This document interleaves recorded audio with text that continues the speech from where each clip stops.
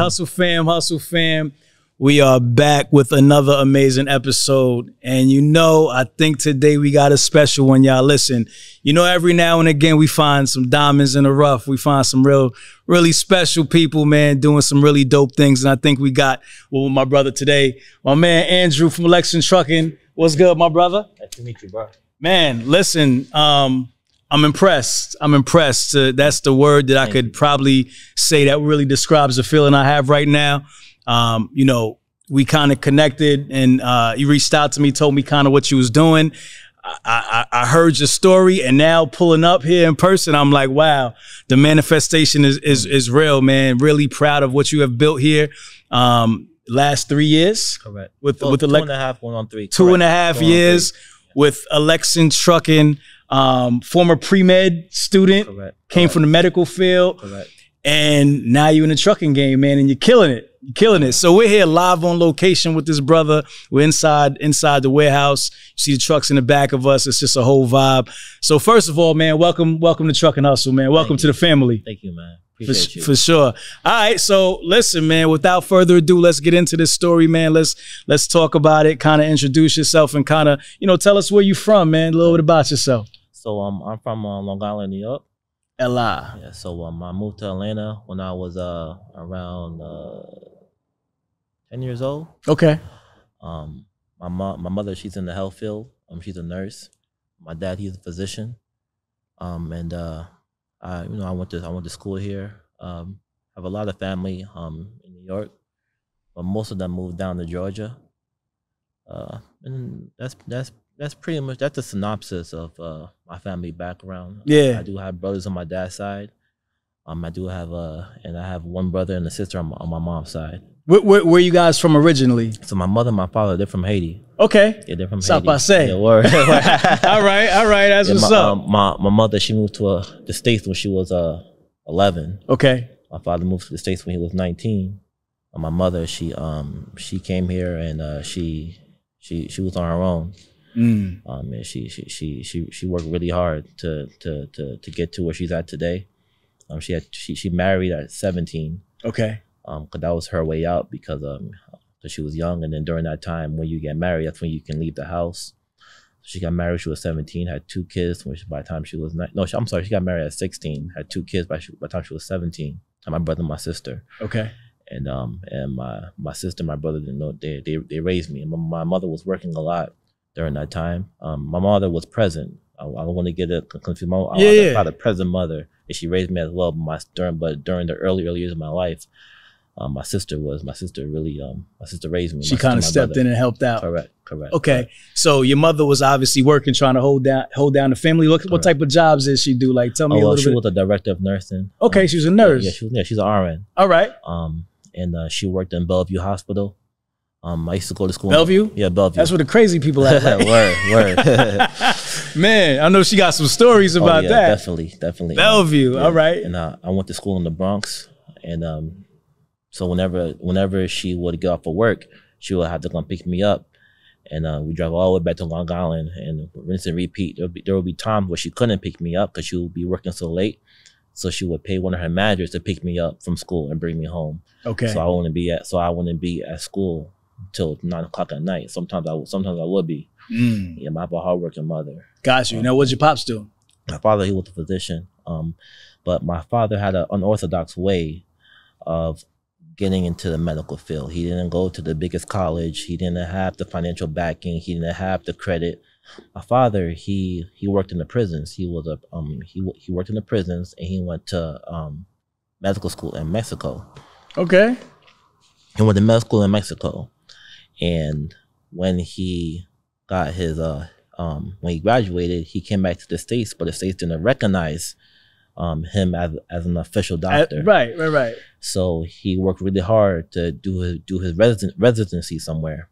So he did his residency at the hospital I was born at. Okay. At Winthrop. Okay. And my father, but then after his residency in Winthrop, he had to I believe it was terminated, and he finished his residency in Florida. Okay. And he moved to Florida, did his residency, and worked in hospitals and started his practice down there. What type of physician was he? Internal medicine. Okay, internal medicine. Correct. Okay, got you. All right. So you guys moved out of New York. Yes, you said you're around 10 years old. Correct. Right. So you ain't so I mean at that age you probably didn't really experience too much of the New York lifestyle, right? Well, the New York lifestyle was one of the reasons why I had to move to Atlanta. Yeah, we had a personal traumatic event that occurred where just to cut it short, my mother and I know we were victims of a kidnapping. Wow. Yeah, so we were victims of kidnapping. They came in, put guns to our heads and all that. And that was the catalyst that started the move to leave New York. Oh, man. And while my mom was figuring out how we were gonna move to New York, she sent me to Florida to stay with my father for a couple months until she was able to get her situation situated so she can afford for us to move. Oh, wow. So that's what happened. So your mother and father weren't together at the time? Oh, no. Yeah, my mother and father, they've been separated since I've been born. Okay. Yeah, correct. My mother raised me. Okay. Yeah. Okay. Got you. All right. That explains all the different jobs and so forth and so on. So wow, that's extremely traumatic, man. Yeah. At 10, did it happen at 10 or 9 or? No, I was 7 when that happened. 7 years old. 7, 6 going on 7, I believe. Yeah. Oh wow. Yeah. Are you able to go into that a little bit, or like was it a random event, or was it? It was a random event for my mother and I, but it wasn't a random event in terms of because it was other people involved, and her friends at the time were involved in activities that she wasn't aware of. Got you. So for us, it was wrong place, wrong time. Yeah. And we caught the tail end of it, and we went through that and we made it through it, and that's what happened. Got you.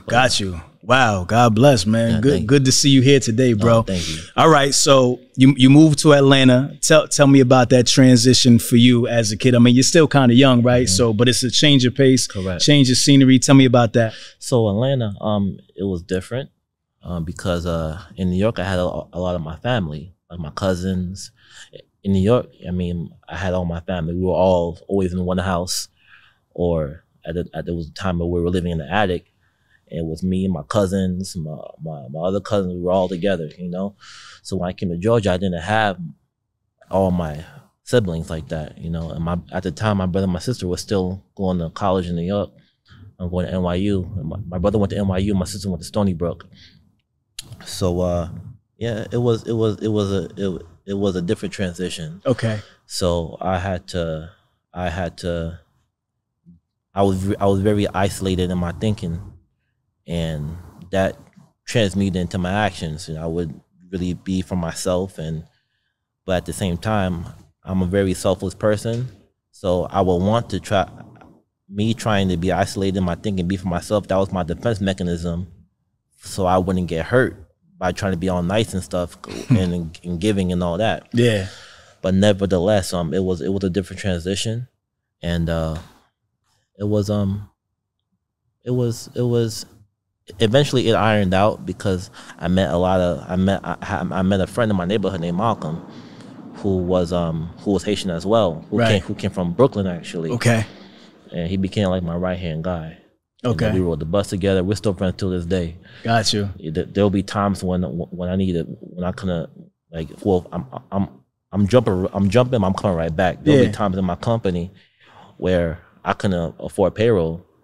And he was your guy still to this day. Still to this day, show me a couple thousand so I can pay my employees.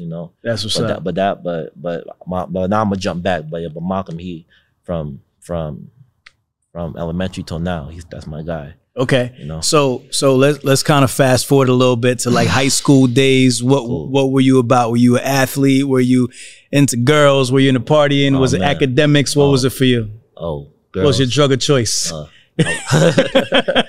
I love girls. Yeah. But I was a hooper though. Okay, you play ball. Oh, yeah, definitely. What position? Any position? Any position. You was that guy, huh? I was a bucket, man. Word. So yeah, I was a bucket, man. Did you play on a team, like the high school team? No, I didn't. Politics. Okay. But I play a lot of AAU. I play a lot of AAU. And then what else? But a lot of people who were on the high school team. We play AU together. Middle school, high school, I just played basketball. Got you. So it's all about sports and girls. Sports and girls. That's pretty common. Yeah. You know what I'm saying, for a young brother. Academics wasn't really my thing. Okay. But once I knew what I needed, for me to get done, I got the grades. So if I knew I needed an A, so I can get this goal, right? Then that's what it was. Right. My brother, my sister, they were like the brainiacs. You know, they went to the best schools, scholarships, and all that. That wasn't me. I was always a hustler. I was a hard worker. So my thing was just, once I figure out a loophole that I can maximize to whether it's to get a good grade, whether it's to expand the business, whether it's to anything that attributes to growth, I executed on it. Right. So I wasn't the student that got the highest grades, but I made sure I got it done. Yeah. So if that means I have to memorize memorize the whole answer key, I got it done. Right. If that means that I had to be up all night, just studying all that, and the test is the next day, I got it done. Yeah. So that's just in time. You make it happen. Make it happen. No doubt. But while you're making it happen, you make it look natural. You got to. Yeah. For sure. So you went to college? Yeah, I did. What school? So every school I applied to denied me. I applied to Morehouse. I applied the Kennesaw State, Georgia State. They all denied me. So I eventually ended up going to Chattahoochee Tech. Okay. And that was a blessing, me going there, because it allowed me to develop. Because had I made it to a university straight out, I would have flunked out. So I went to Chattahoochee, it was a technical college, and again with Chattahoochee, I was messing up. And what happened was, I figured out that I wanted to get to university, because I realized, okay, I like girls, and the girls in this they school, wasn't at Chattahoochee. Yeah, the girls, no hoochies at Chattahoochee. See, I wasn't going to even say that, but you had to go there. But right. Man, I like girls, but the girls in this school is not the same caliber like the university around the corner. So I said, man, what I got to do? My grades were so messed up. So the university I want to get into, you need to have a 2.5. My grades at Chattahoochee was bad. I got bad. Man, not even at least a 2.5, no, bro? It was like a 1.7. But I found out a little loophole. Okay. So what happened was, the school I wanted to go to, they will allow you to transfer. So if you take a class twice, then they'll take the better grade that you got in the class. So if you got an F one time and the B the next time, when you transfer, they'll just take the B. Right. They won't average the F and the B. Okay. So at Chattahoochee, all my classes I took, I got like D's and C's, some F's, right? And then once I figured out that, okay, I can transfer to get into this university, but I have a fresh GPA, because they'll take the better grade up to 2. So what I did was, I said, okay, but what I'm gonna do, I'm gonna retake these classes, and I'm gonna take some classes that I'm just not gonna get the best grade in, but I'm gonna use that semester to accumulate all the information I need. So when I retake this class, I'm gonna get the A. Right. I went to work. I got it done. Okay. So when I transferred to the big university, I had a 4.0. Oh, wow. Wow, that's crazy. All these classes. Yeah. And I got it done. So I had a 4.0 off the back. And with that 4.0, I had a different, that caliber of GPA put me in a position to be in it opened you up to a whole new world of opportunity. Opportunities and girls. So. And the girls. And the girls. So what school did you end up transferring to? Kennesaw State. Kennesaw State, right. Okay. All right. So you go to Kennesaw State, and what are you studying now? I was doing my pre-med. Pre-med, okay, cool. Pre-med, but also this time I was working on my church. Every job I tried to get, I couldn't get a job for some reason. Because I wanted to get a job so I can show my mom and show my brother-in-law. At the time, my brother-in-law, he was on me. He was like, yo, man, you need to get a job. You need to. When I was 14 years old, I was in the workforce. He's telling you all his stories, all his stories, and I understood his perspective. And at the time, I didn't understand his perspective. I was just like, okay, fine. I was in the mindset of I just want to prove to you I can do it. Right. So every time I try to get a job, it wouldn't go through. I got a job, but I finally got a job at this warehouse that all my friends were working at. And when I got the job, my mom won't let me go. I said, Mom, my brother been saying I need to get a job. You know, I don't want to keep asking you for $20. That adds up, you know. And you know, I don't want to keep asking you for this haircut money. But my mom's like, no, Andrew, no, I didn't work this hard and sacrifice everything I sacrificed for you to be working in the warehouse.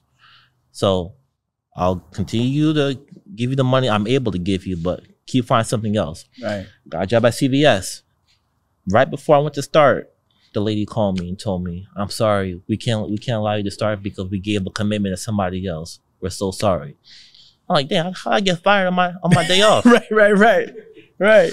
So then, luckily, coincidentally, when I was in high school, there was a lunch lady, and that I used to correspond with whenever I wanted to, buy food, or if I didn't have the money to get, because at my high school, getting the chicken sub was like luxury. Right. So if you had $4 to drop on that chicken sub, that was luxury. But there were times I didn't have the money, but I really wanted a chicken sub. I didn't want the regular high school lunch food. She would say, "All right, here, just get it, and I'll pay your bill." Yeah. Right. I would always pay her back. I would always tell her thank you. I was so thankful for her. So that was when I was in high school. All right. So fast forward, I'm at my church trying to find a job, and they tell me that the weekend director is this lady. I said, okay, how do I get her information? They said, well, she's here at this time and all that, and this is when you see her. I said, okay. So when I went to the church, I waited. I said, hey, I'm looking for, I gave the lady's name. She said, oh, that's me. I said, hold on. You're the lunch lady from when I was in high school. She said, oh yeah, oh my gosh. And since I had that rapport with her, I didn't know where it would lead to. She gave me my first job. Okay. So I was working on my church. I worked on my church for, I think 4 years. But while working at the church, I was, I had to find a way to make more money. Right. And what were you doing at the church? What was your job? Nursery. Okay, nursery. All right. Childcare. So you watching the kids? Yeah, I love children. I've always been really good with children. Okay. So I worked in the nursery, and all the kids, they love me, and I was that teacher that y'all turn up, y'all have fun. Yes, got you. So yeah, that was probably the best experience because I was doing something I loved, and yeah, the money wasn't the best, but since I was doing something I love, it balanced it out. I love kids. But again, I want to make some money. So I said, man, how can I make some money? So one day I realized, during that time, I also was a sneakerhead. Okay. I was heavy on my as we see. Definitely. this is light right here. As you said, it's light. I knew he was gonna say this ain't really nothing. These are my kick arounds. Word. So I was heavy on my sneakers. So when I clock into work, right, people would be coming in, hey, yo, Andrew, man, yo, can you put in an order for me? So I would take orders. Then I will call my guy and say, listen, I need these shoes, all these shoes.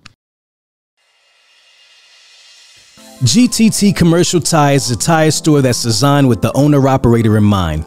It serves as a helpful community where you are always their #1 priority. Whether you're a new owner-operator or you've been driving for years, their mission is the same, to keep owner-operators in business. That's why they go above and beyond providing superior customer service when you actually need it, educating you on proper tire care and delivering a no BS sales experience. With 2 conveniently located stores in Richmond and Petersburg, Virginia, and almost 2,000 5-star Google reviews, they are truly raising the bar and setting a new standard in tire care. Make sure you call 1-800-991-6251 to schedule your appointment now and tell them Truck and Hustle sent you. And this is where one of the major pivots in my life came.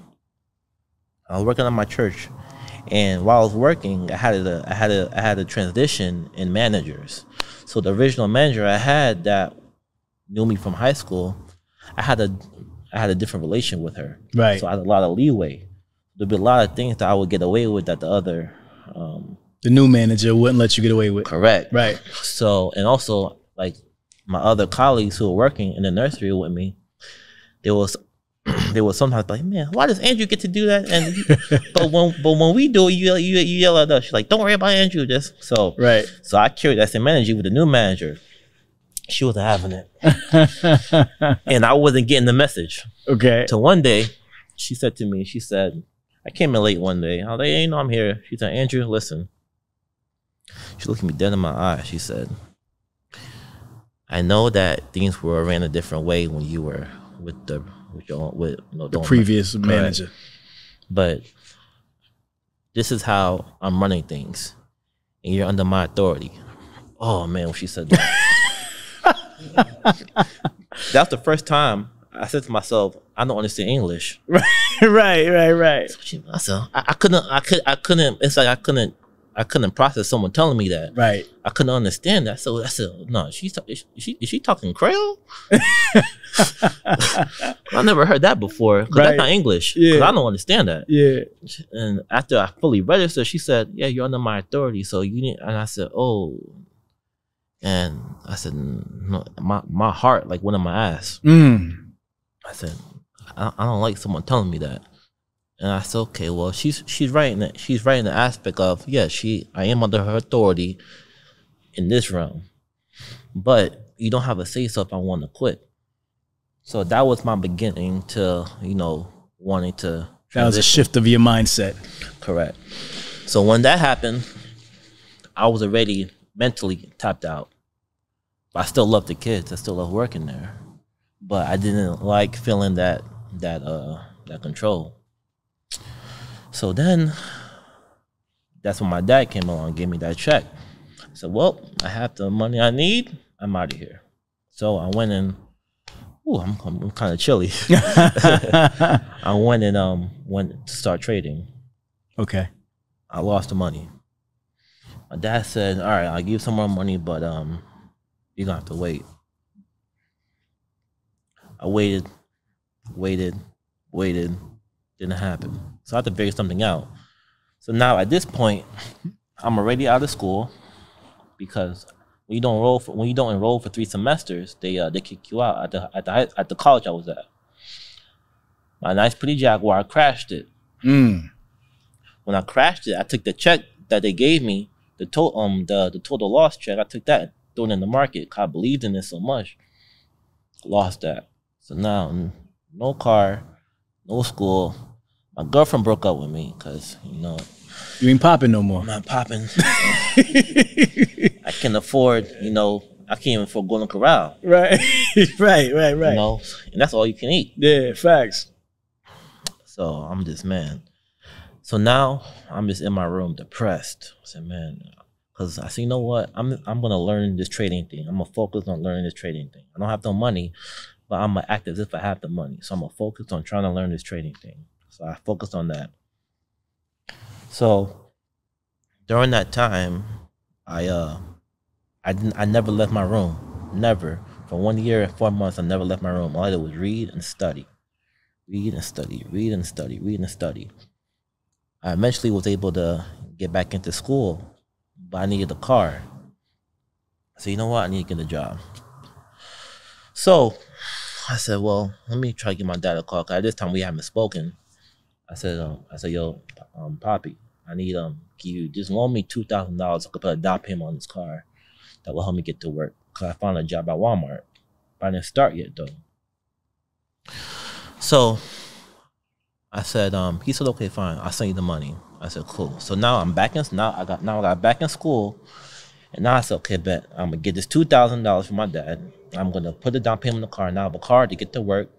I had orientation at Walmart like the next 2 days or something. I said, Poppy, I need this money by Tuesday. Cop orientation on Wednesday, but I need money on Tuesday so I could early morning Tuesday so I could go put the down payment in the car, pick it up so I could be at work Wednesday.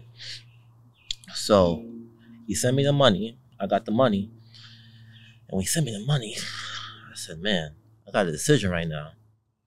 I said, I could take this money and invest it, or I can go to Walmart for orientation.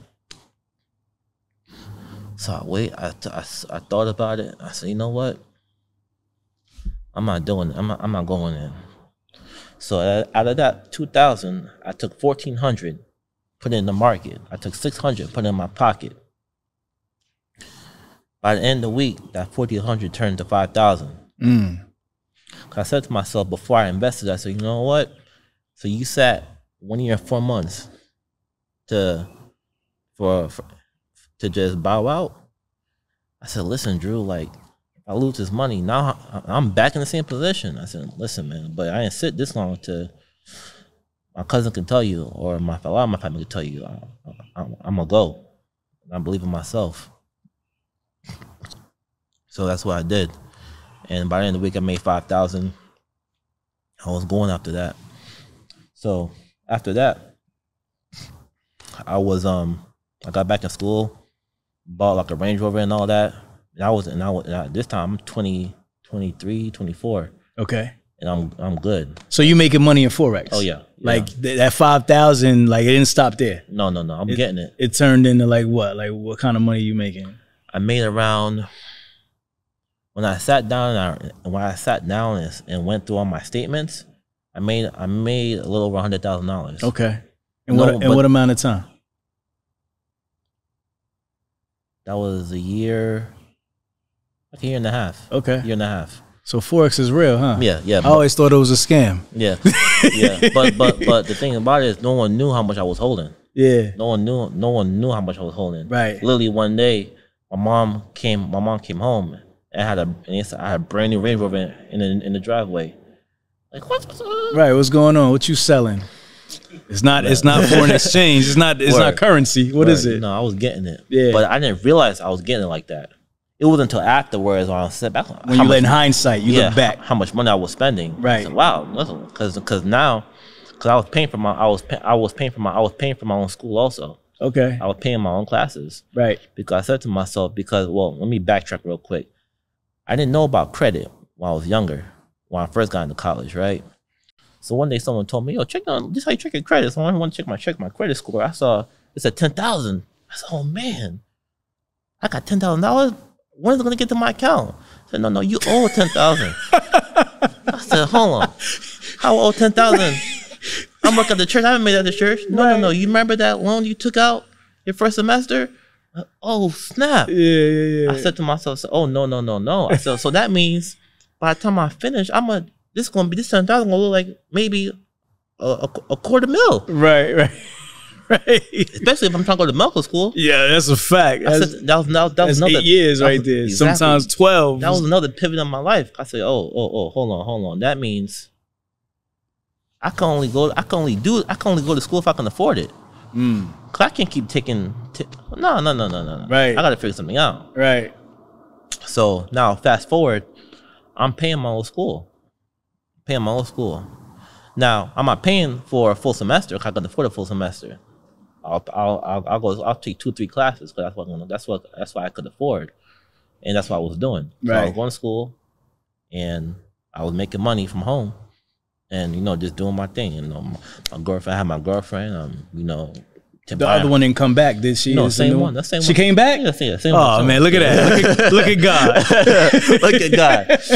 But it was a blessing. She was apart from me during that season because I wasn't there. You wasn't ready for it anyway. Correct. So that was the Lord doing His own thing with her. While He was getting me right. Okay. So I was just doing my thing. Now, eventually, I started to get kind of bored. Because now I'm not even trading like that no more. Because since my expenses are so low, having 20,000 to your name is, to me, it was like six figures. Right. I had no expenses. A couple $100 I'll give to my mom, and I'm cool. And you only pay for your semester one time. That's a one-time payment until the next, I think 8 weeks, something like that, or 12 weeks. So I'm fine. Now I got to a point I'm doing 1 or 2 trades a month. Because I found a way to maximize on the pattern. So what I did was I studied one chart. I said, you know what? I'm done trying to trade a bunch of charts. I'm gonna study one chart, focus on this one chart and learn the behaviors of this one chart. If I learn the behaviors of this one chart, I'll fall in rhythm with it. And as I fall in rhythm with it, I'll be profitable with it. So that's what I did. So now I will only trade once or twice a month. I will wait for certain occurrences to line up together to execute. Gotcha. So what am I doing in my spare time? Hooping, you know, or with my girl and all that. But then I just got kind of bored, right? But I didn't realize I was getting kind of bored. And I'll tell you when I realized I was getting bored. So now, my dad, I went to go visit him in Florida. I hung out with him. And I realized that he was he was on another endeavor, trucking. What's this trucking thing you doing? He said, well, this is the thing I'm doing with your brother, but it's not going well. He took all the money and he's distressed. So I'm like, okay, I can do it. You know, let me learn it and let me try to learn it. I can do it. So there's a lot of money, But he didn't know at the time. I had some money on me, right? But I didn't know at the time how much money I really needed. Right. So how much money you had? Couple 20,000? 20, 30,000. Got you. Me, right? Okay. So I had enough to hold myself in your down. mind, that was enough to take over the business, though. Exactly. Got 20 G's. Pops talking about. I got money, man. I know you got, but I got money too, man. Like I'm not just coming empty-handed. You know, I got money, man. Right. He said, listen, I don't know. I said, Poppy, let me give it a try. Hi, what? You know, I'm gonna let you talk to the person who I'm managing the trucks, and if she thinks you can do it, fine. So I spoke to the lady. They had managing his truck at the time. I said, okay, what I need to learn. So my dad had her teach me what she knew about the business, and then eventually I said, I could do it by myself. So my dad said, okay, fine. So I took the trucks. I had them brought to Georgia. Okay. How many trucks? At the time, it was 2 trucks. 2 trucks. 2 trucks he had. Okay. Then, but the trucks aren't making any money. Right. I don't even have them on the road. Right. But I have a little nest egg of money that I'm surviving off of.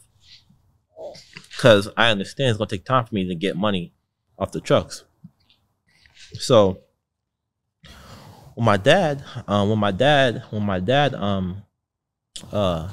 told me I could bring the trucks to Georgia and all that, it's okay, cool.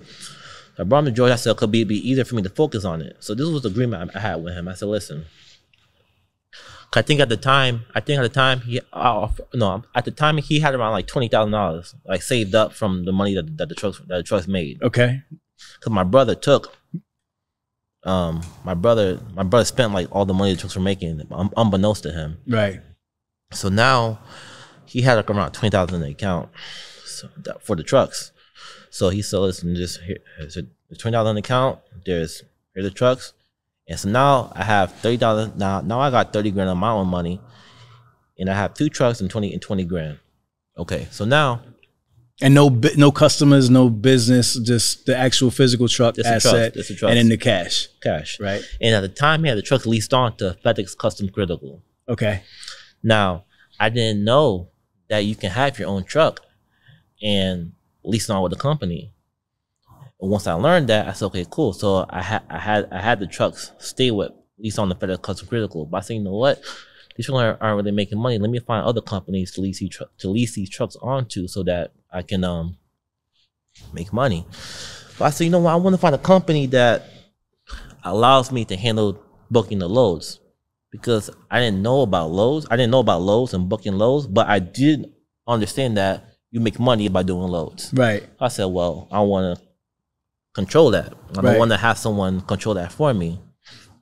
So I said, what company allows you to book your own loads? So at the time, it was Snyder, Landstar. Those were the companies that you can go with, and they'll allow you to book your loads, and they'll give you a percentage split. I think Snyder was like 65%. Landstar was like 65%. So I said, okay, I'm gonna go with Snyder. So now I have these trucks. I have these 2 trucks in Georgia. I have drivers in them, and now I reach out to Snyder. They say, okay, well, Are you wanting to be an operator? I said, yeah, I'm an operator. They said, okay, well, where's your CDL? I said, I don't have a CDL. They were like, okay, well, you need your own driver. I said, well, I do have my own driver. They said, okay, well, you need to come to orientation with him. Because at the time, they weren't big in having non-CDL fleet owners. Right. That was just... It was frowned upon. Correct. Okay. So I went to the terminal was in Charlotte. So I had to come with my driver to Charlotte to go to orientation. One truck or two? 2 trucks. Okay, so 2 trucks, 2 drivers. Y'all all 3 go to Charlotte. Correct. Okay. So we go to Charlotte, and I'm sitting in the orientation. I go through orientation all day. Then I go back. To Georgia. So now I'm dispatching the trucks. That's okay. No, starting to make some money. Is he good with his mic? Where it's at? You straight? Yeah. Okay, just making sure. All right, cool. Go ahead. So now I'm making some money, but then breakdowns. I said, oh man, that little $20,000 my dad had an account. That goes quick because you got to fuel, maintenance, payroll. And Snyder, they charge you for the ELD, escrow, maintenance, maintenance account you might not ever use, insurance and all that stuff. So now I have my trucks leased on the Snyder. So now these trucks have to make a certain amount of money a week so I can cover my hidden costs. That's ongoing. Right. So these trucks gotta stay running. So I'm trying to book, and I don't know how to book loads. I'm just booking, Right. Doing loads for 80 cents a mile and paying drivers, $1 a mile. I had it backwards. You're totally winging it. Totally winging it. Okay. So, but I'm making it go. Now at this time, my money I have saved up is like it's going. It's going. It's like it's going. So the trucks are, making some money, and my dad said, okay, you know what? All right, I see you're really serious about this. Cause my dad, he saw I was serious about it. And with him just seeing how serious I was about it, he said, you know what? I'll get 2 more trucks. Okay, cool. So now I got another 2 more trucks, but now these 2 trucks are not even on the road. So while I'm trying to get them on the road, I'm still trying to run these 2. I'm still trying to dispatch another 2 trucks.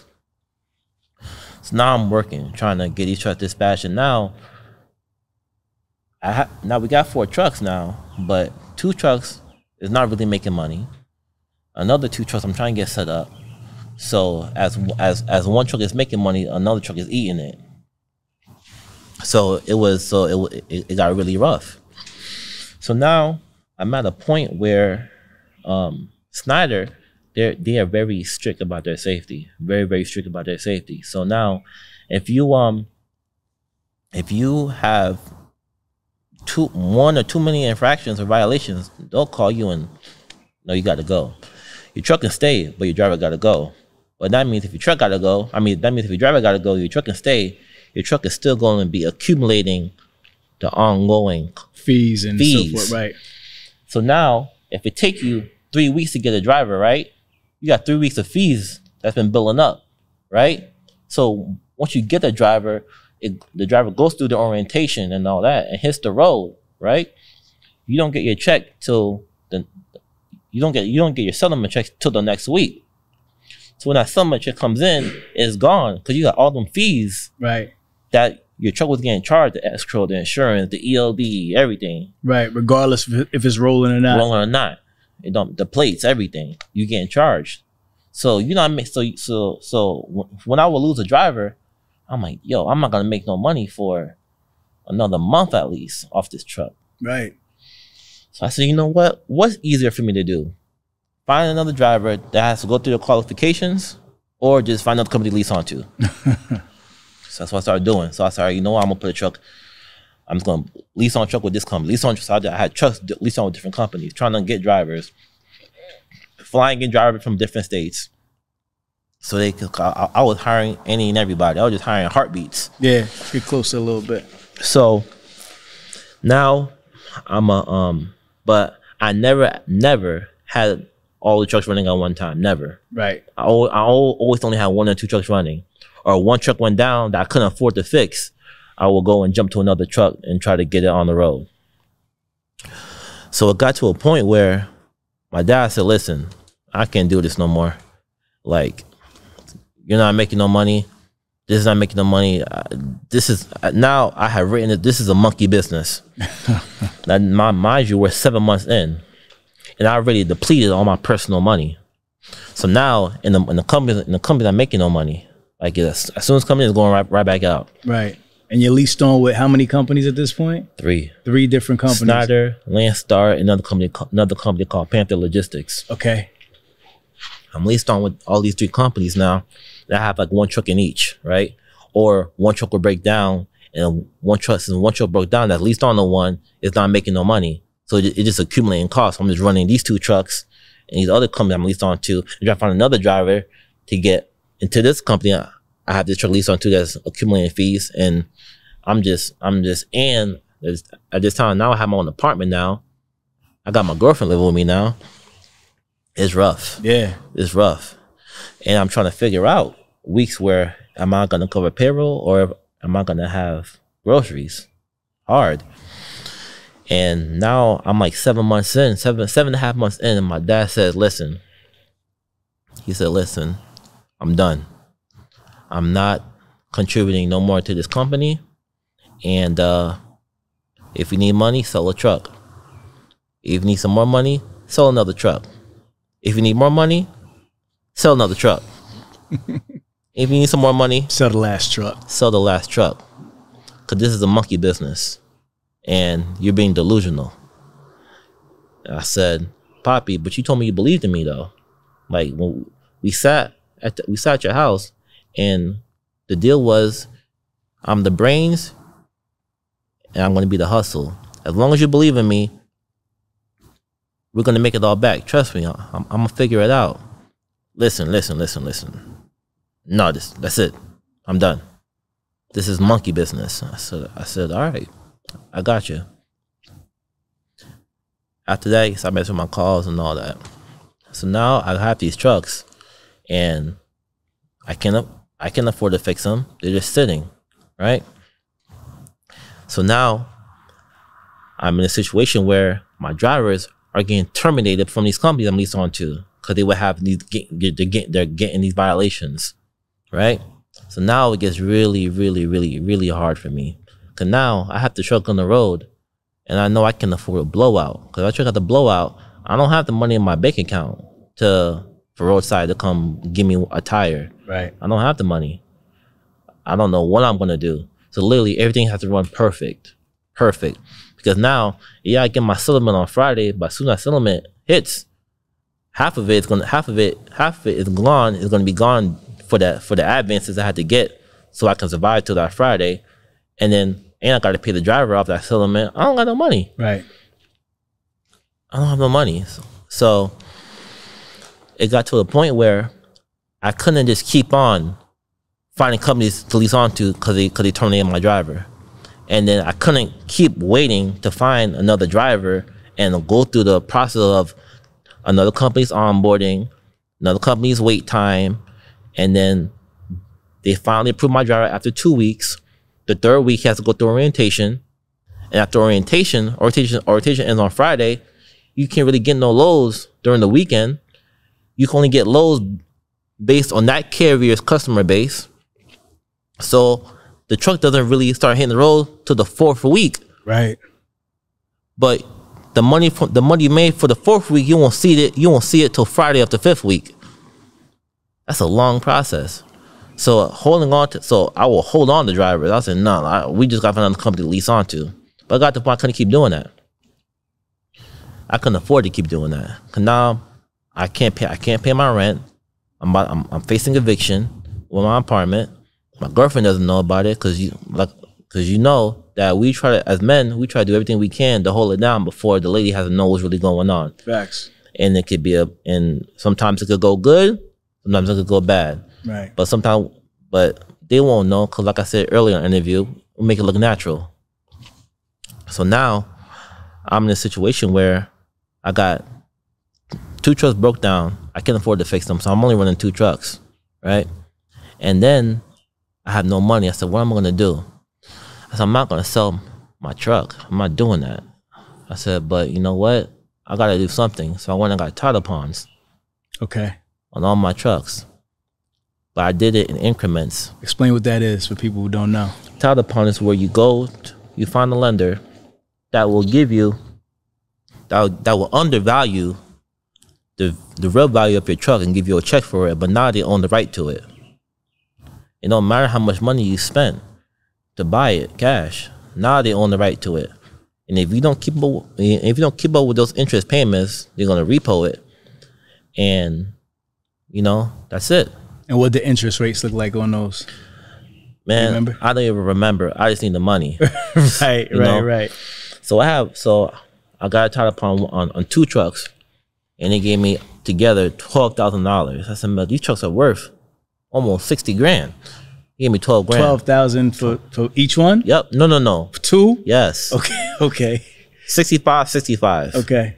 It came out to 13. They took out the little fees. I got 12,000. Okay. That little money was able to help me, you know, all right, I could pay my rent for 1 more month.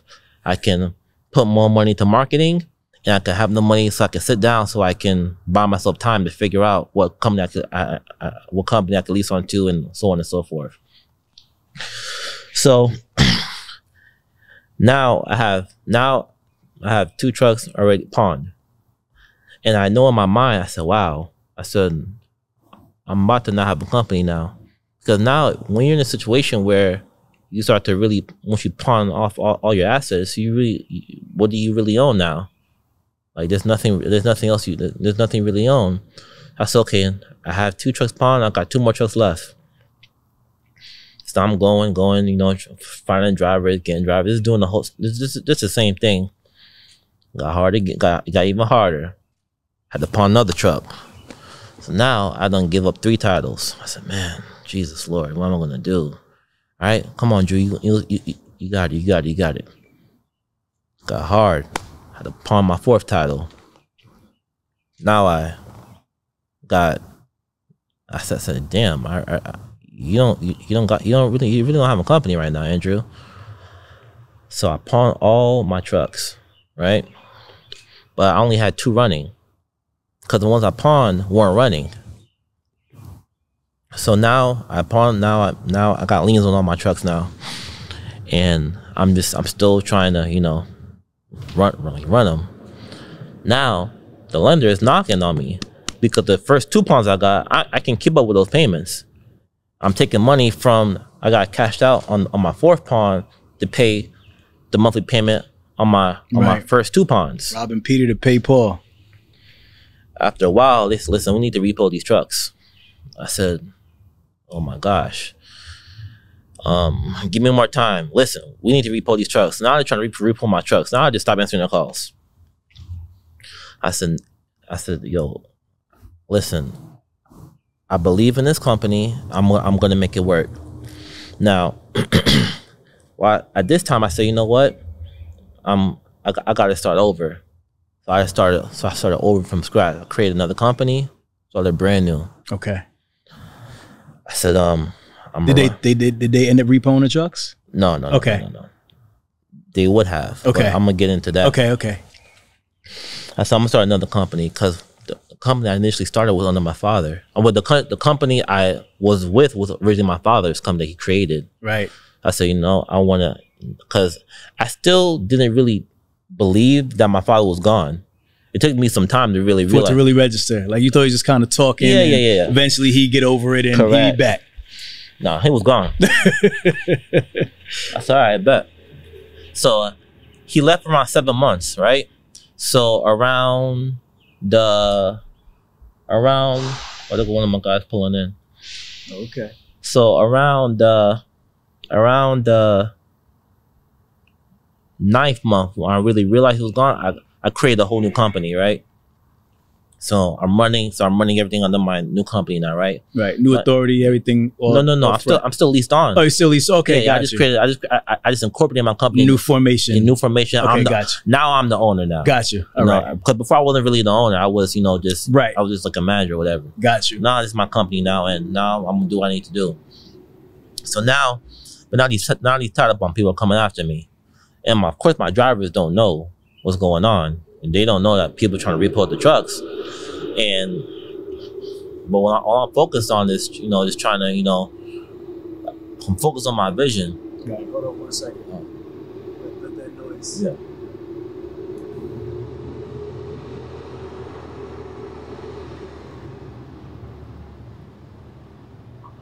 That's that real. No, you can't script this.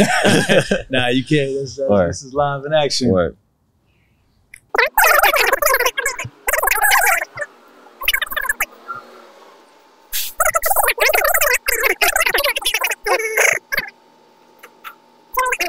He about to unhook and grab another truck.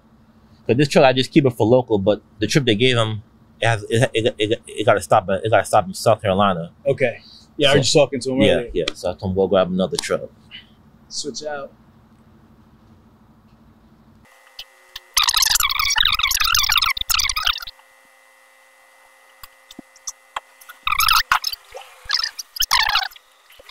So I was focused on my vision. So but eventually, one day I got an email from the lender who gave me the loan for my truck. And the email stated, "You're scheduled to appear in court.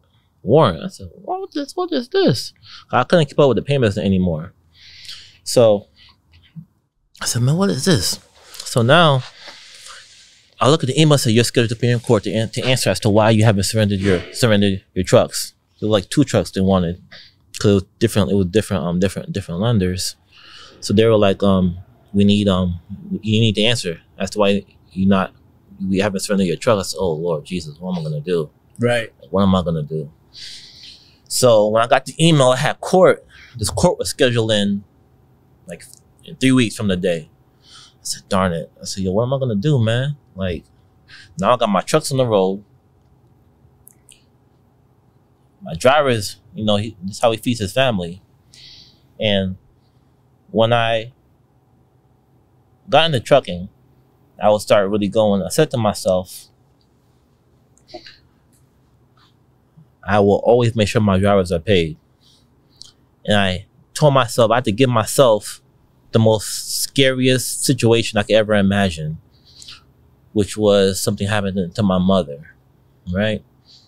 I said, okay, I had to visualize that and see that in my head and understand, okay, Drew, now that you see it, understand.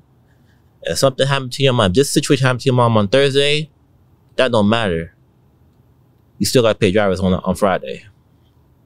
And putting that into my thinking, that made me,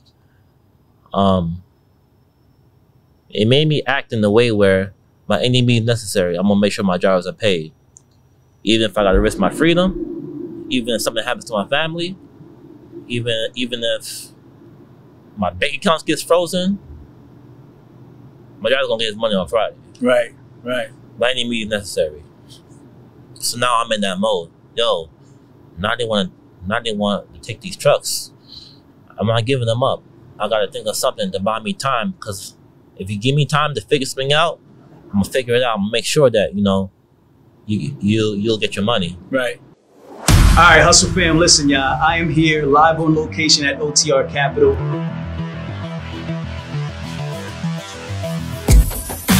Happy to announce our new strategic partnership with OTR Capital. I'm here with Grace Marr. My friend, how are you, Grace? Awesome. It's so good to have you here. When we align with somebody, align with a brand, we wanted to make sure that we had the right people standing behind us and that could help our community and kind of take them further along in their journey, because we can only bring them so far, right? We need to create those strategic partnerships to take them to the next level. And that's what I think that this relationship and this partnership is going to do. Grace, tell the people a little bit about OTR and what you guys do. Yeah, thanks, Ramel. So we are a factoring company. We've been doing this for 10 years. We're dedicated to trucking companies' success and offering tools and services to help them to continue to succeed. Education is so important to us for our clients and helping them continue to grow their business. I know we have similar missions. You know, we really do care about trucking companies, and we're both from a trucking background. You know, OTR isn't a financial services company coming off of a bank. We're based out of transportation and third-party logistics company, and you yourself, you know, ran trucking and had a CDL. So Yep. it's like, you know, for us, it's amazing to be able to come together in this way. The culture here is awesome. I love working with you guys. I love the people here. And it's great, man. I think we could do some beautiful things together, create epic content, add epic value. And I'm really excited and looking forward to doing this with you guys. I mean, it took me a long time to really, you know, partner with someone in this way. And I decided to do it with you guys because I feel that you're the right company to add value to our audience. We completely agree. We're super excited, thrilled to be a part of it. Thank you so much. Truck and Hustle OTR, we're now together. We're locked in. Hustle fam, you know we love y'all. If you smell something burning, it's only your desire.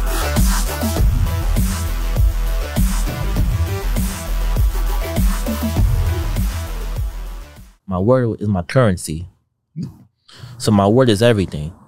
So I said, listen, I'm gonna pay you. That's my word. Just be patient with me. Be patient with me. All right, fine. Because I said, listen, it's gonna be more of a hassle and more expenses on your end to try to refile against me.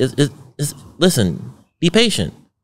But I'm gonna break you off a little bit of what I can, and just let me have this time so I can figure out what I need to figure out. Because at this point, you don't have a choice. Facts. You don't. You at least get something. It's either something or nothing. Exactly. And I will settle with you. Yeah. And I'll settle at a number that we both that's beneficial for both of us. But until then, I'm still trying to figure this company out. So now I lease on to this other company out of Ohio. And it was a good company, finally. It wasn't like the other company, the other mega carriers I was leased on to. So now I have 2 trucks with them. Because I still have 2 trucks I can't afford to fix. So now I'm going. And now I'm making some money now. But now things get kind of, but again, it's trucking, you know, too many breakdowns. You can only get paid once a week. You really get strapped on cash. Yeah. During this time, my cousin, he was working, you know, he was working in the hospital at the time. But during this time, my cousin was working on his credit. You see, he started early. He started before I started. You see, I didn't really care about credit like that. Cause I was always about making the dollar. I always had cash, always. Anything I had, I always just cashed everything out. Cause when I started with Forex, I had cash, and the money I was making, I just had cash. So I didn't care about credit. Any car I bought, my BMWs and I always bought them cash. My cousin, during that time, he was building his credit. So what he was doing is, you know, accumulating credit cards, getting a car here, getting a car there, getting a car there, unbeknownst to me, right? But during this time, he's working a regular 9 to 5, but he's accumulating all these cards, right? So now I'm strapped on cash. I don't have. I'm like, dang man, I can't. Now I got this breakdown. You know, my cousin said, "Yo," my cousin called me. He called me Breezy. He said, "Breezy, here, I got a car for you." I said, "What?" He said, "Yo, listen, this car got like 10,000 on it. Take that and go do what you need to do." I'm straight. He had no car, no nothing. He just had these cars. He was, you know, building himself up. Yeah. So okay. So any breakdown I had, yo, take the car, go get it fixed, go get it back on the road. All right, cuz, thank you. And we did that for like 6 months, right? I maxed out his cards. I wasn't even paying. He would pay the minimum payments. All right, Breezy, here, take this card. I maxed that out. All right. Just get right.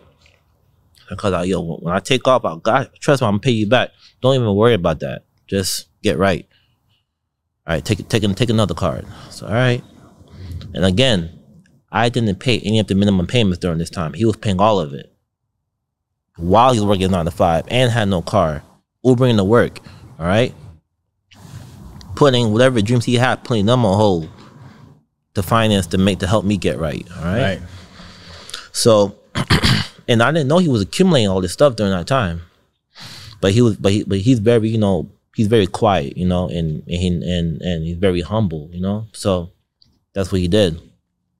So we did that for around 6-7 months, and now I'm still leased on to this company. That's pretty good. But while I'm leased on to them, I figure out how they're booking their loads, because each time I call into their dispatch, it sounds like I'm talking to somebody that don't live in America, but the company is based out of Ohio, so I'm talking, and all the dispatchers are all women. So this is different because the owner, they had like around 130 trucks in their fleet. So I said, okay, that's pretty cool. That's pretty cool, I guess.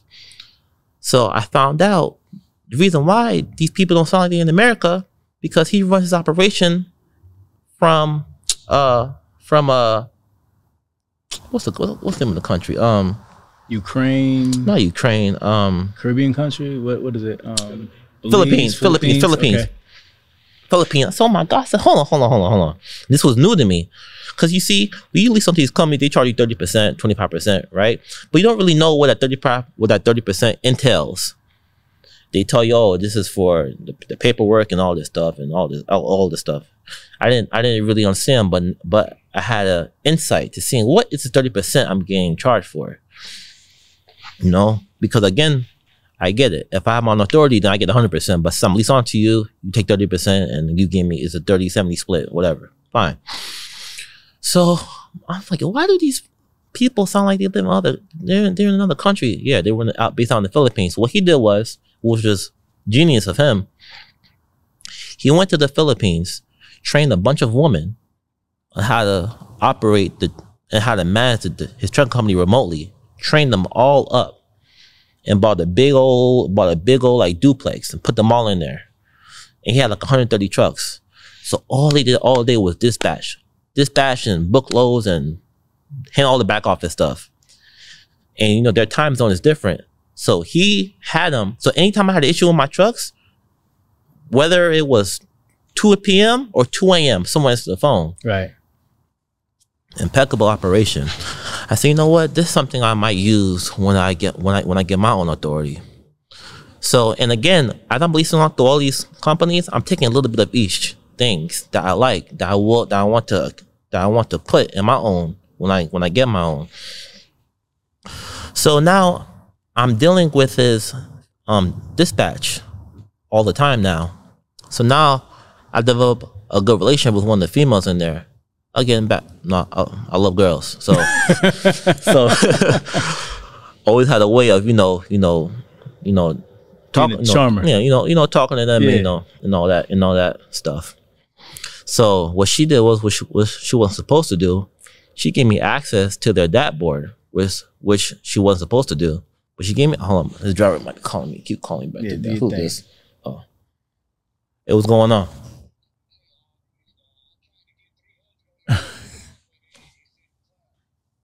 All right. Give me one moment.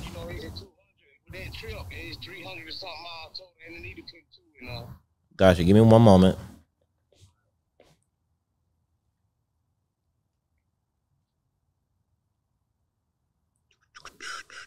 How's the lights? With stuff going down, still cool? I saw you moved it.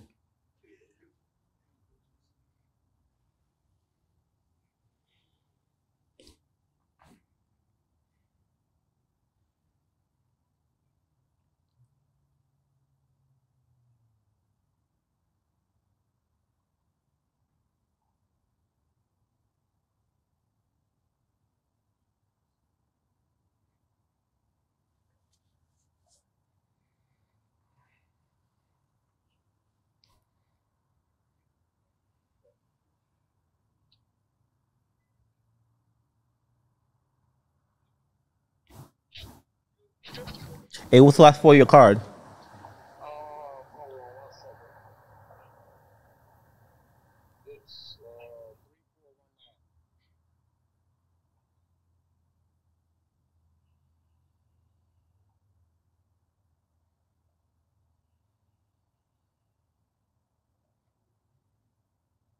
Are you good to go?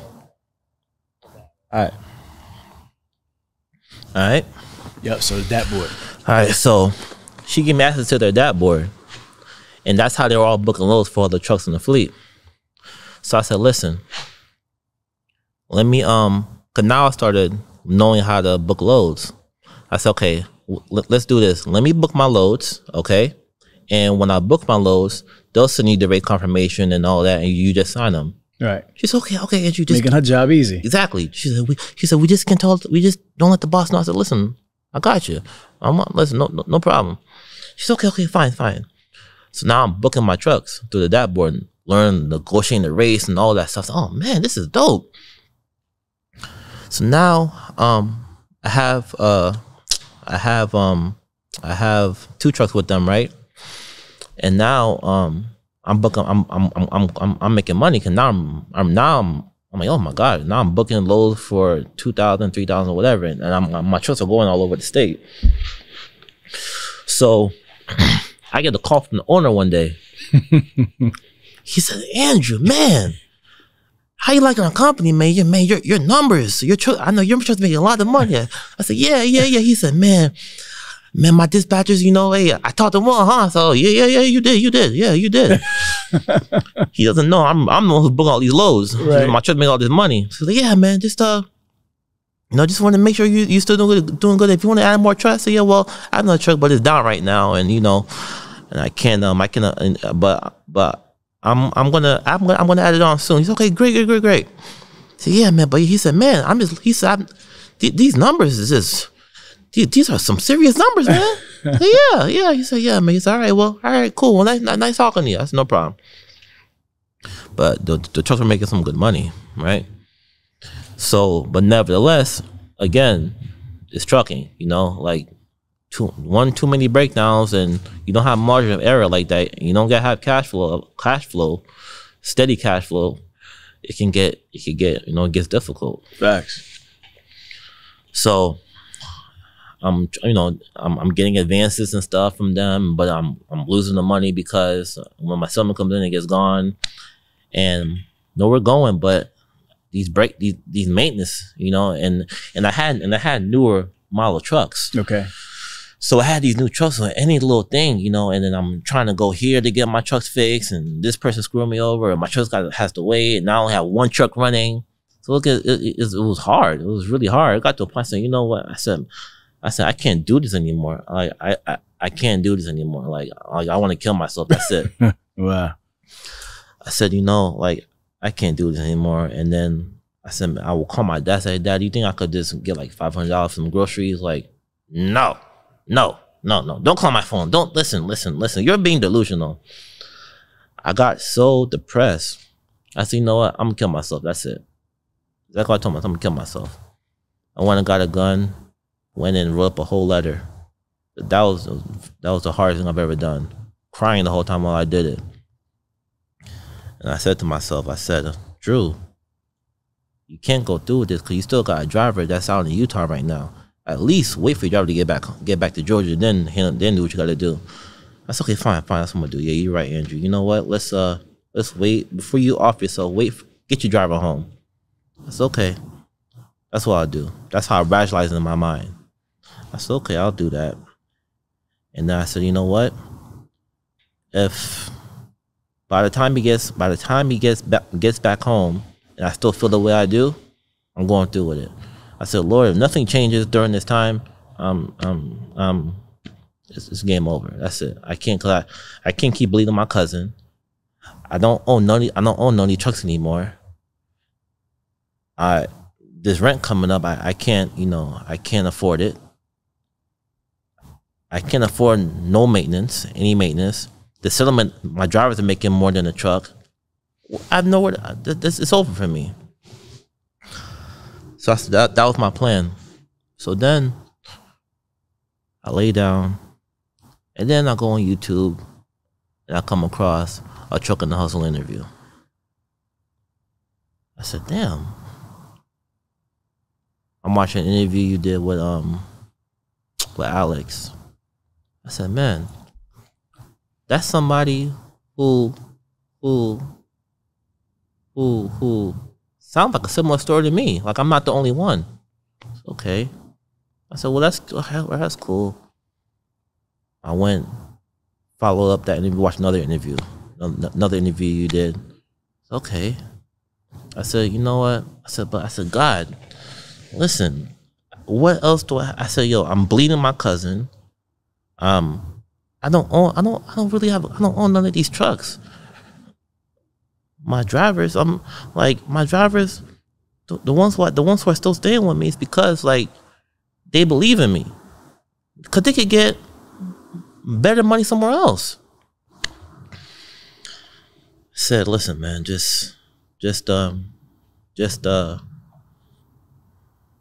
I don't know. I said, God, I can't keep doing this. So I got my driver back. I said, I'm not doing it. I'm just gonna keep it going. My cousin, I got another card for you. I said, cuz, man, I'm putting you deep in this hole. I don't know how I'm gonna. He said, cuz, listen, this is for life. I got you. Whatever you need, mine is yours. Let's do it. I believe in you. All right, man. Fine. I went. It's okay. What am I gonna do? I said, well, I know what I gotta do to get my authority. I know how much money I need and where the money got to go, so I can get my authority. That's okay. Now, while I was booking loads through the dashboard, I was building up a customer base. And each broker I will work with, I will say to them, say, hey, listen, I've been doing these loads with you guys for a while now, and I want to get my own authority. Do you think you can give me work? They say, Andrew, we don't work with no authorities, but since you work so well with us, what we'll do is that we'll make a waiver for you so you can be set up with us. I said, okay, cool. I just kept doing that.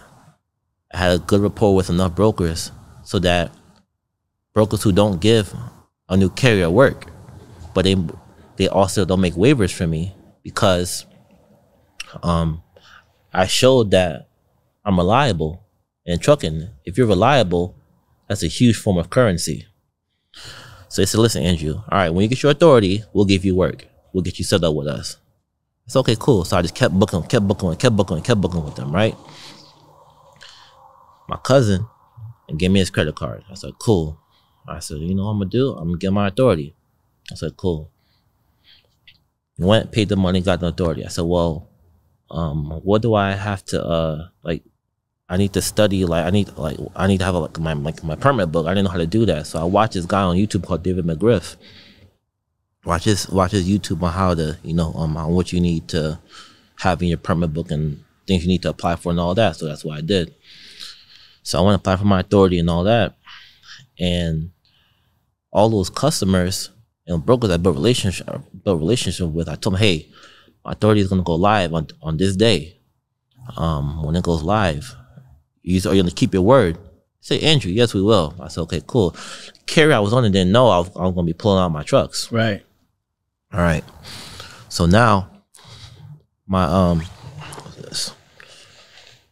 So now I said, okay, cool. I'm gonna do it. I said, well, I gotta find a factoring company because now I need to find what company is gonna, because I learned all this. I learned all the back end stuff because the girl who I dealt that relationship with, she literally showed me everything. Right. I said, okay. So I knew kind of everything I needed to do. Cool. That was the initial one from your dad, or when you said the no. The Philippine? The Philippine okay, girl. Got you. From my dad, she long gone. Okay, got you. I was making sure. Oh yeah, gone. So I said, okay, cool. So now, she says, so now now I apply for my authority and all that, right? So now when it goes active, right? Oh, I'm sorry. Prior to going active, I forgot to say, I knew I didn't have money for a trailer. I said, hold on, I don't have a trailer. Right. So, cause I said, yo, Drew, that's different. I can't be taking that trailer and using it under my own authority. And I'm not gonna do that now. Yeah. Like, what am I gonna do? But what happened was I developed a relationship with this broker who had dedicated power only loads every 6 days a week, from Georgia to Charlotte, power only. And I was doing a lot of those loads while I was leased onto that carrier. So I said, you know what, it's gonna be my bread and butter. So I would do loads for 700 from Commerce, Georgia to Atlanta, Georgia, right? And I was allowed to keep the trailer up to 3 days for my own personal use. And they were able to handle 6 trucks a night. So but I didn't have that many trucks. I only had 2 running, right? So I said, okay. Oh, I forgot to say, during this time, during this whole time, one of the trucks I had, the engine blew up. The engine blew up in it. One of the 2. Okay. No. Yeah, one of the 4. Okay, so the other 2, but you were only one of the 2 though. You said, right? I was only running 2. So one engine blew up in one, right? When engine blew up, it was gone. I said I can't get it fixed. I went the one I had sitting I couldn't fix. I went and found somebody to put some band-aids on it for me to get it running. So now I was down to 3 trucks. Okay. But one sitting and now I'm back to running 2. Okay. Okay, cool. So now I'm running 2 trucks. So now fast forward, the broker who's had these power only load, dedicated loads, and I can keep a trailer for 3 days. When I'm done delivering the load, I say, bet.